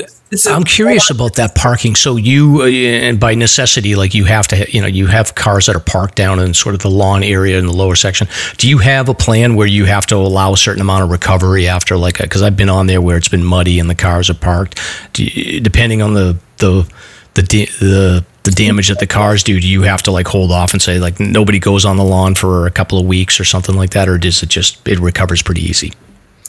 I think that's a case-by-case basis. Last year was kind of exceptional, if that's that's my only experience so far with it. And so we did hold off. There's a road that goes around the side of the event field that you're referencing. And so we made sure to utilize that. But in general, it does recover pretty quickly. Yeah, I was going to say it's held up very well over the years. This year was definitely an exception because of the record rainfalls that we saw. Mm-hmm. Yeah. Mm-hmm. But usually that field's pretty tough. It does pretty well. Yeah, and then you have the bike race as well. So the running, you've got the bike race, and then you have all kinds of specialized vehicles. So you have an ATV day. You've got Mini Coopers as well. Is that right? Mm-hmm. Yep. So there's Minis on Top is this organization of Mini Cooper drivers who, like all of us, have this common shared interest and get together and have camaraderie over it, which is great. And so they rent out the road actually the evening of the road race typically, and they drive to the summit as like a private tour. And so you can rent out the road outside of operating hours to kind of have a private experience. Okay. Right. And then there's ATVs, there's dedicated motorcycle drives, right, as well? No, so we've actually changed that. So we used to do it right around when Bike Week was going on in Laconia. Mm-hmm. Unfortunately, the attendance was just going way, way down over the several years of doing it. So the decision was made that we just decided to get rid of it, and now we kind of blend them in with the cars on a regular day. And we do offer a New Hampshire ATV Day. It's a fundraiser for the New Hampshire ATV Club. Mm-hmm. It is now a half-a-day event. But we also, to add to that, we have opened up ATV access for pretty much the whole summer season now. So anybody can come at their own leisure. You just have to reserve the spot ahead of time on our website. Mm-hmm. Okay. And then the other thing that I've noticed that there's a fair amount of activity is you've gotten involved, and I think this has been for a while, but the adaptive hiking groups have been, I see pictures on social media quite a bit. On weekends, it seems like they go up very early or maybe overnight where they'll have adapted hikers where you'll use the auto road to get up to the summit, which is pretty interesting. Can you talk a little bit about that? Definitely. So there's this event that's called the Sunrise Ascent on Mount Washington, and essentially these different athletes who have all different types of accommodations of how they get up the road, whether it be supported with other hikers, being carried, or using these different wheeled adaptive bikes. Some people use hand bikes, all to go up the flat and safe auto road to the summit, and they build these teams and they fundraise. And so it's a big fundraiser for the adaptive sports of the North Country. And I think it's their biggest fundraiser of the year. And it's just this really beautiful collection of people who have the most spirit that you've ever met and are the most excited that you've ever seen to come together and get to the top. Yeah, and it's always like, I always point to this when people talk about like, you should just hike up or whatever. Like the auto road is such a great thing to give people access that may otherwise not ever be able to get up to see the views that we enjoy when we go hiking. So, it's a great thing. And Stomp, we got to get on that. We've been offered to help out before. I just got to find the time. Yeah. Oh, definitely. Yeah, for sure. Yeah, that'd be great. Yeah. All right. So there's so much to do. So there's a ton to do in the winter. You talked about like you can take that what is it? Is a snowcat ride up above the snow line. You can do Nordic skiing. Snow coach. So coach. The cat is what we grew them in, and then the 8-passenger van that we put these awesome tracks on is called the Snow Coach. Okay. And it's such a unique experience. We're definitely the only one doing it around. Absolutely. Yeah. And is it just you taking an existing van and just putting different treads on it, or is it a dedicated snow machine? No, it's a standard 12-passenger Chevy Express van that we actually send out to have a 4-wheel drive conversion kit put into it, which gives it a little more height, and it actually puts a Ford solid front axle in the front of this van. So it's a conversion that they just won't do for anybody else but us at this point. Because we're kind of grandfathered in. We've been doing it for so long. And then once that conversion's done, then we buy these specialized tracks that we bolt on. We take the wheels off, bolt them on, and ready to go. Awesome. And then in the warmer seasons, there is a hiker shuttle as well, right? Yeah, correct. Yeah, we do offer a hiking shuttle off the summit of the mountain. We don't do reservations, so it's a first come, first serve type service. And any hikers that need the service are encouraged to go up to our summit stage office that we have right at the top of the wooden stairway, and they can book the trip down right inside there. Oh, excellent. Any big future plans coming up, Meghan? Ooh, that's a good question. Well, the hiker shuttle too, I just want to add, it is weather dependent. So it's good for hikers to know that it's there, but not to plan on it as their only, their plan down, I guess. You have to be prepared. Yeah. Yeah, you got to be ready to hike down. If you get lucky and you can get a bailout up there, then you're lucky, but you're ready to hike down. Yeah. Well, yeah, in regards to your last question, we always have, special plans coming forward. Some of the ones I'd like to share is the big plan that I've been working on now for the last couple of years is we're actually going to be constructing a new bridge across the Peabody River here at the base. I'm sure you're familiar with the current bridge situation that we have as you approach the toll house. Yes. We're in the process of building a new bridge that's going to be located upstream, a little farther south. And it's actually going to be a 3-lane bridge with a 4-foot walking lane, which is much wider than the current bridge that we have. And with this new location, what it's going to do is it's going to allow us to have a larger capacity for storage of our cars, our customers, as they're waiting to go up the road, which in return will cause less congestion on Route 16. Mm-hmm. Yeah, that's a tight area. So you're going to be able to direct people farther down into the waiting area with that bridge. Will you keep the existing bridge too?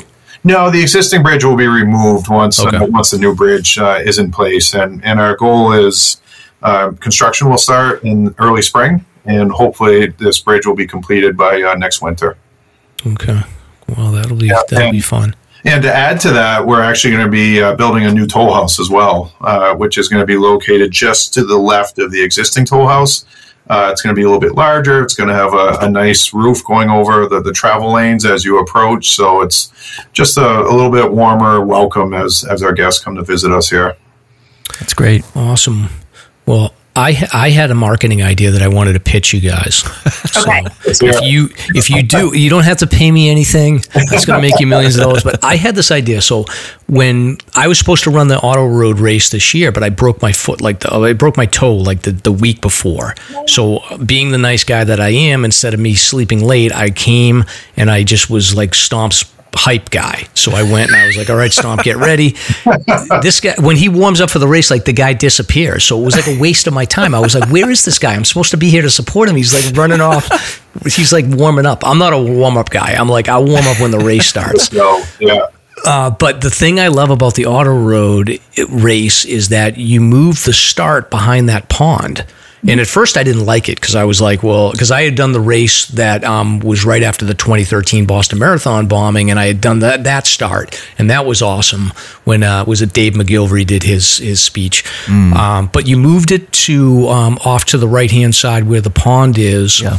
And at first I didn't like it, but then I fell in love with it this year because you had the band, not Reckless Brewing, but you had the band Reckless, and she had done the national anthem in that in front of that pond, and I thought the acoustics and I thought that moment when she did the national anthem was like unbelievable.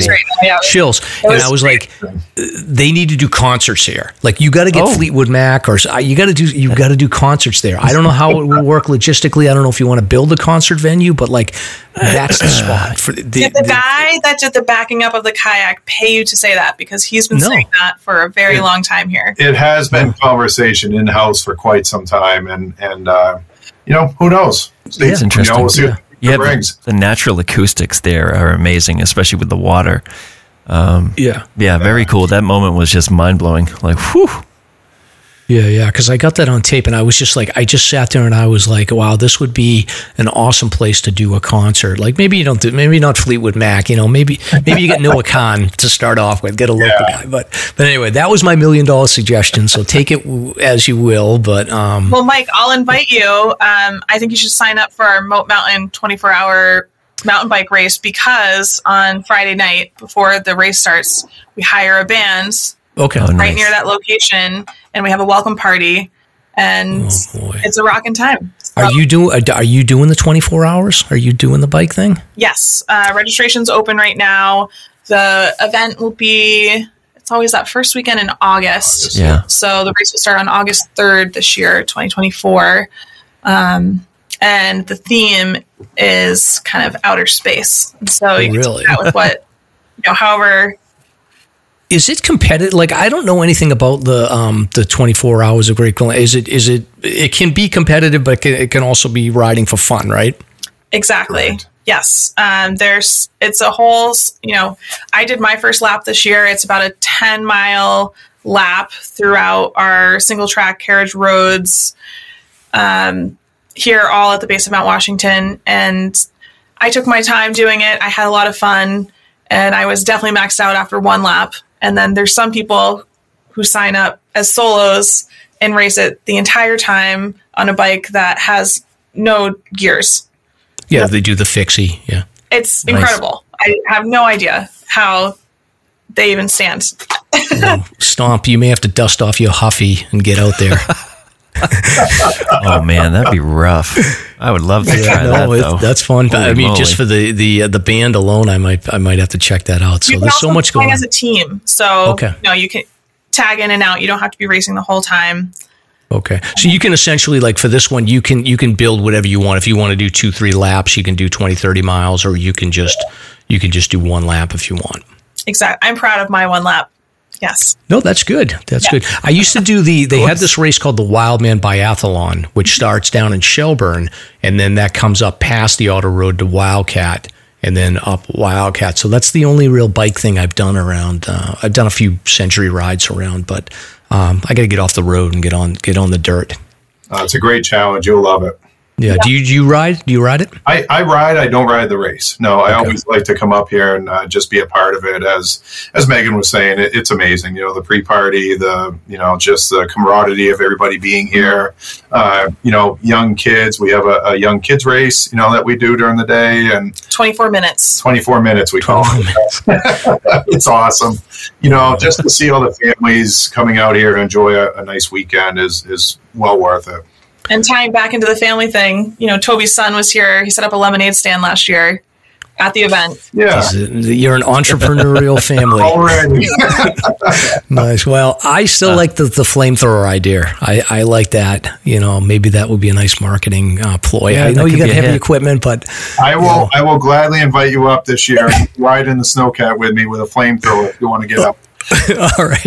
I'll probably blow us both up, but I don't know. I do want to add one other new thing that we have going on. Just, with COVID, everything changed, including the closure of our cafe, which was very near and dear here for a lot of people. Yeah. Fueling on the mountain is a very important thing. And so we just brought back the cafe in a new reiteration. It's called the Pinkham Notch Market. Okay. And it's a lot more of grab and go, get coffee, tea, sandwiches. There's some frozen protein bowls and different options that you can heat up. And so if you're in Pinkham Notch and you're looking for something to eat, that's not the full sit down experience. Definitely stop in because we're excited to bring back, the fuel here at the base. Okay, so this is the building across the street where the vans sometimes park, and you used to have the snack area. So that's now open. There's bathrooms in there? Yes. There are restaurants. Or do we want to advertise that to hikers? I don't know. There are showers too downstairs if you want. So yeah. Oh, there are? Yep. Okay. All right. That's good to know. So that's a good alternative because the ones up in Pinkham Notch are a little nasty. No, we have a great offering here. Awesome. Anything else we missed? I mean, there's so much going on, but anything else we missed?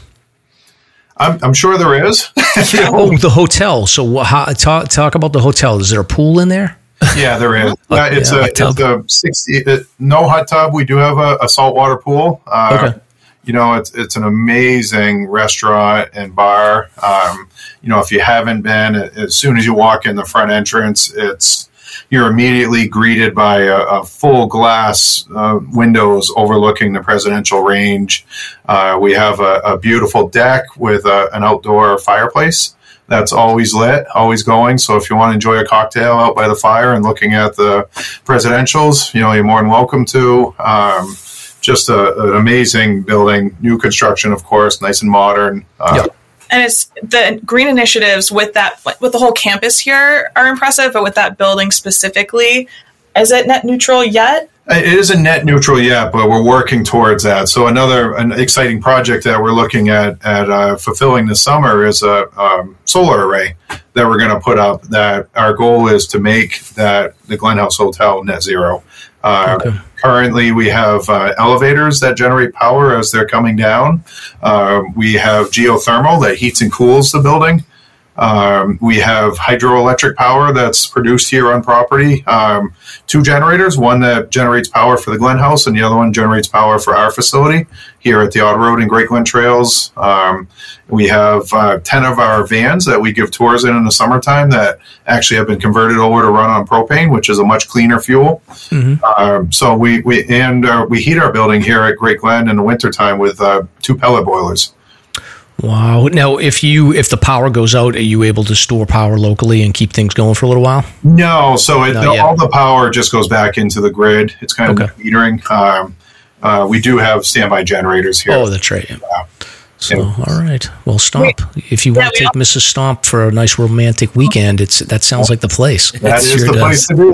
Yeah, it sure does. We also just installed more EV stations. So, as people are planning their trips in the North Country, we're right off of Route 16. It's a great place to stop in and have a meal. You can have it at the Glen House if you want the full sit-down thing, or come on a guided tour and charge up on your way north. Oh, that's a good point. I feel like I saw like a whole crew of like electric Tesla vehicles that were, you know what it was? There was like a group of Tesla vehicles that had volunteered to do they had parked up top and had driven some of the road race runners down. Yep. No, that's a good point, Megan. We do have 4 charging stations here at the Auto Road and 2 over at the Glen House as well. All right. So Stomp's anti-EV. So when we finally convert him to EV vehicles, he can use that to charge his. You'll be good to go, and you can bring the missus up with you. Good to go. So I have a question. Are you guys responsible for shuttling winter staff? No. So that doesn't have anything to do with us. Okay. The state park has their own snowcat, and they conduct their own shift changes. They do have coverage at the Sherman Adams building at the summit 24/7. Gotcha. And the same with the Mount Washington Observatory. They also have their own snowcat, and they'll shuttle their own staff up and down all winter long, all season long. Okay. But we do allow passage. It is this agreement where they utilize the Auto Road weekly to daily to have that access. And so that is a part of our partnership for sure, in the same way that we utilize the weather data that we're receiving from all the Mizanettes along the Auto Road in live time to make the best safety decisions, and in the way that the state park is shelter at the summit when that happened. So. Yep. Okay. And my last question, just briefly, I know this question could go long because I'm fascinated by it, but I was up on Mount Adams with my wife and we noticed the old carriage road as it diverts off of the 4-mile marker in that area around Chandler Ridge. Do you have any history on that, or? So that, from what I understand, it was definitely before my time. So we call that the winter cutoff. Right. And that was an old access road that they used in the wintertime in the snowcats. It was a shortcut. Sure. Right? It is. You're right. Direct. At the time, it was easier, I believe, more direct route to get to the summit of the mountain. Mm-hmm. I'm not sure when they stopped using that road, but I know it was quite some time ago, and currently they just follow the footprint of our roadway. Oh, really? They don't even use it for winter anymore? Not at all. Oh, interesting. Okay. Wow. Yep.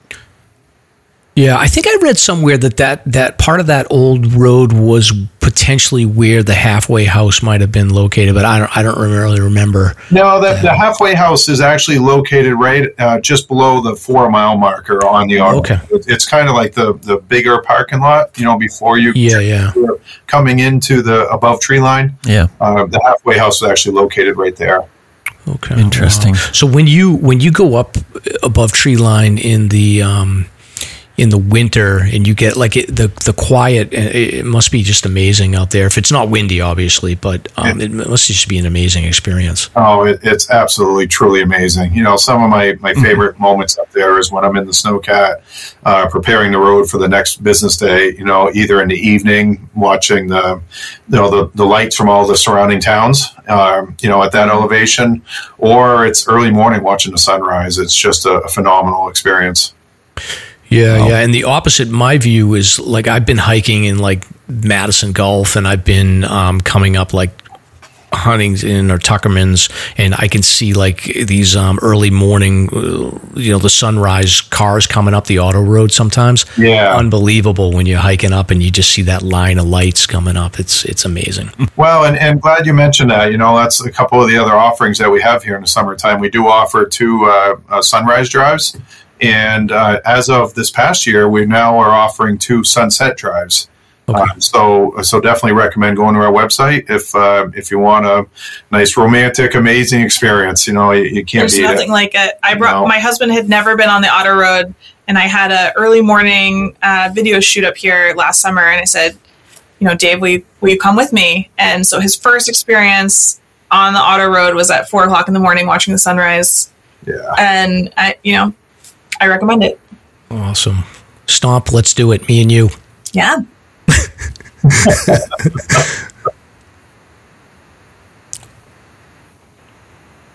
There's so much more to talk about. We'd love to come back. Yeah. Yeah.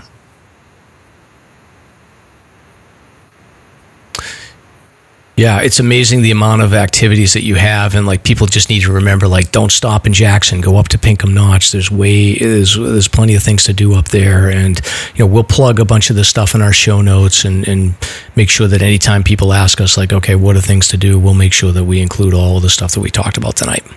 We appreciate that, and now that we have the Glen House, it's definitely a destination now that you can come and enjoy the whole weekend. There's all kinds of activities and things to do here. Mm-hmm. Excellent. So, Tobey, Meghan, thank you so much, and we will let you go. I appreciate everything. Thank you for having us. Thanks so much. All right, Stomp. Fantastic. Thank you so much for that information. That was the coolest interview. Yeah, that was amazing. Full circle for us too, Stomp. We who would have thought, after meeting over the Mount Washington Auto Road race, and now we've moved on to this. We're interviewing the the general manager and the marketing director. Yeah, that we would end this podcast on such a high note.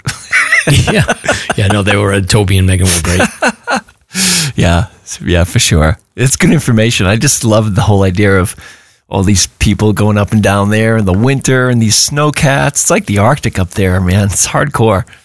I know. I like that idea of going up on the, driving up and checking out that like 4,000 foot section there. But we'll see.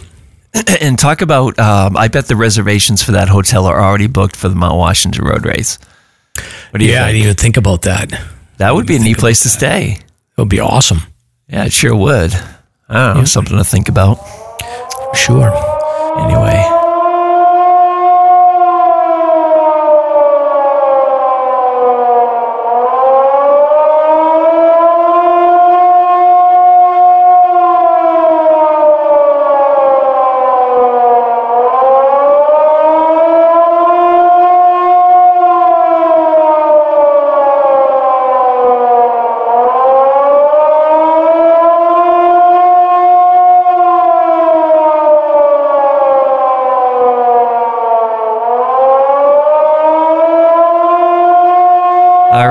We have a little bit of search and rescue news while we have time here. So this one you sent to me as well, and I guess Huck sent it over, but somebody was having a really close call in the Adirondacks.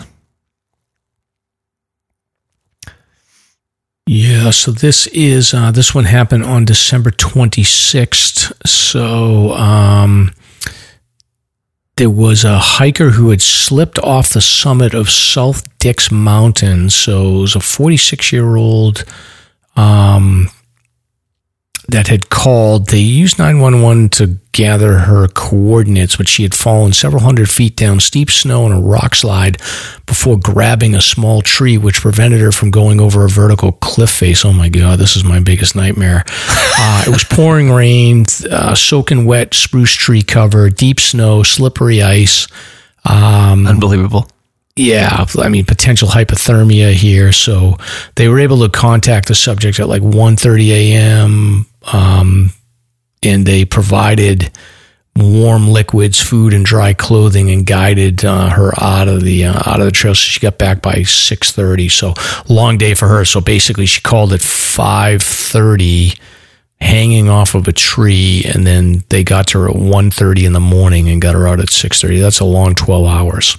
Oh, it sure is. Unbelievable story. Yeah. So I mean, that's pretty late to be on the summit and then hiking down, but it is what it is. Absolutely. Amazing. Got it. And then next up here, Stomp, we've got unfortunately, we've got a fatality here due to a selfie on the edge of a cliff. Mm-hmm. So yeah, we sure do. Not good. So this is a tourist from Singapore that had died. This happened in New York State. So there's a tourist from Singapore was hiking with her husband in Minnewaska State Park in New York right before Christmas. 39-year-old hiker and her husband, a 41-year-old. They were on the Beacon Hill Trail when they stopped to take a photo near the edge of the cliff. And the wife apparently lost her footing and fell over the cliff, falling about 70 feet. So her husband called 911, and emergency crews rushed to the area. They were able to hoist her out with a helicopter. They spent about three hours resuscitating her, but unfortunately she was pronounced dead by the time they got her to the hospital. So got to be careful near those edges. Yeah, I think it happens more often than we know. Such an awful story. It's such an avoidable tragedy. Yeah, it certainly is. It's just, I think people just kind of lose their, it's just self-awareness on where you are. You just got to pay attention. So, right. What about local? We have one local. We've got a hiker that was in distress on Mount Percival, Stomp, and this was on December 26th. So a 21-year-old hiker from Wolfboro, New Hampshire, was on the Crawford Ridgepole Trail with a companion. So Stomp, you and I have been up there, so we're pretty familiar with that area. So they started hiking around 1. They took off from Sandwich Notch Road. So that's interesting that they were able to get up there from Sandwich Notch. It's still open. So they called 911 at 4:28 due to a medical condition, and this 21-year-old hiker was unable to continue.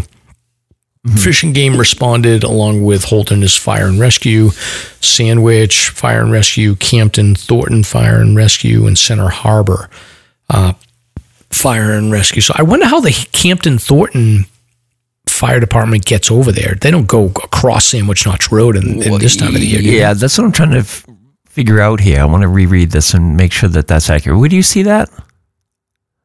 It's on the press release that's in the Fish and Game press release. So they had begun hiking, departing from Sandwich Notch Road. In Sandwich. So they were like the same place where we parked when we hiked. They must have been going up. Right. I don't see anybody going over Sandwich Notch Road by vehicle. Correct? Yeah, I don't know. I don't know, because it's interesting, because if you look at the press release, so they located the hiker near the Mount Percival Trail, and they were able to assess and treat her condition. She was able to walk with assistance about a half a mile to a waiting rescue UTV, and then they were able to transfer her to Campton Thornton's ambulance at the trailhead parking area. So that's kind of interesting that Campton Thornton was able to make it across, but maybe they did. So she was driven to her father at a local hospital for further evaluation. So all's good. Yeah, that's an interesting one. I'm not sure, because Morgan and Percival are so much further south than the Sandwich Notch. I mean, none of it makes sense. It's possible that was still open, because usually they put Jersey barriers on the Thornton side, so you can't really traverse it. Yeah, because remember when we did, that Sandwich Dome and Jennings and all that, like we were able to drive out pretty far up to that trailhead. I mean, it was sketchy, but maybe it's just been dry as can be, and maybe they made it all the way across. Yeah, possibly. Interesting. Yeah. Oh, good work. All right, Stomp. But that's the episode for this week. So we're back. We got a whole list of great guests lined up, or is it just me and you for next week? Well, next week we are having a listener spotlight, and that will be top secret until next week. All righty. Well, yeah. Until then, adios. Thank you for listening. If you enjoyed the show, you can subscribe on Apple Podcasts, Spotify, Podbean, YouTube, or wherever you listen to podcasts. If you want to learn more about the topics covered in today's show, please check out the show notes and safety information at slasherpodcast.com. That's SLASR podcast.com. You can also follow the show on Facebook and Instagram. We hope you'll join us next week for another great show. Until then, on behalf of Mike and Stomp, get out there and crush some mega. Peace. Now covered in scratches, blisters, and bug bites, Chris Staff wanted to complete his most challenging day hike ever. Fish and Game officers say the hiker from Florida activated an emergency beacon yesterday morning. He was hiking along the Appalachian Trail when the weather started to get worse. Officials say the snow was piled up to 3 feet in some spots, and there was a wind chill of -1 degree. And there's 3 words to describe this race. Do we all know what they are? Only one hill! Lieutenant James Nealon, New Hampshire Fish and Game. Lieutenant, thanks for being with us today. Thanks for having me. What are some of the most common mistakes you see people make when they're heading out on the trails to hike here in New Hampshire? It seems to me the most common is being unprepared, and I think if they just simply visited hikesafe.com and got a list of the 10 essential items and had those in their packs, they probably would have no need to ever call us at all.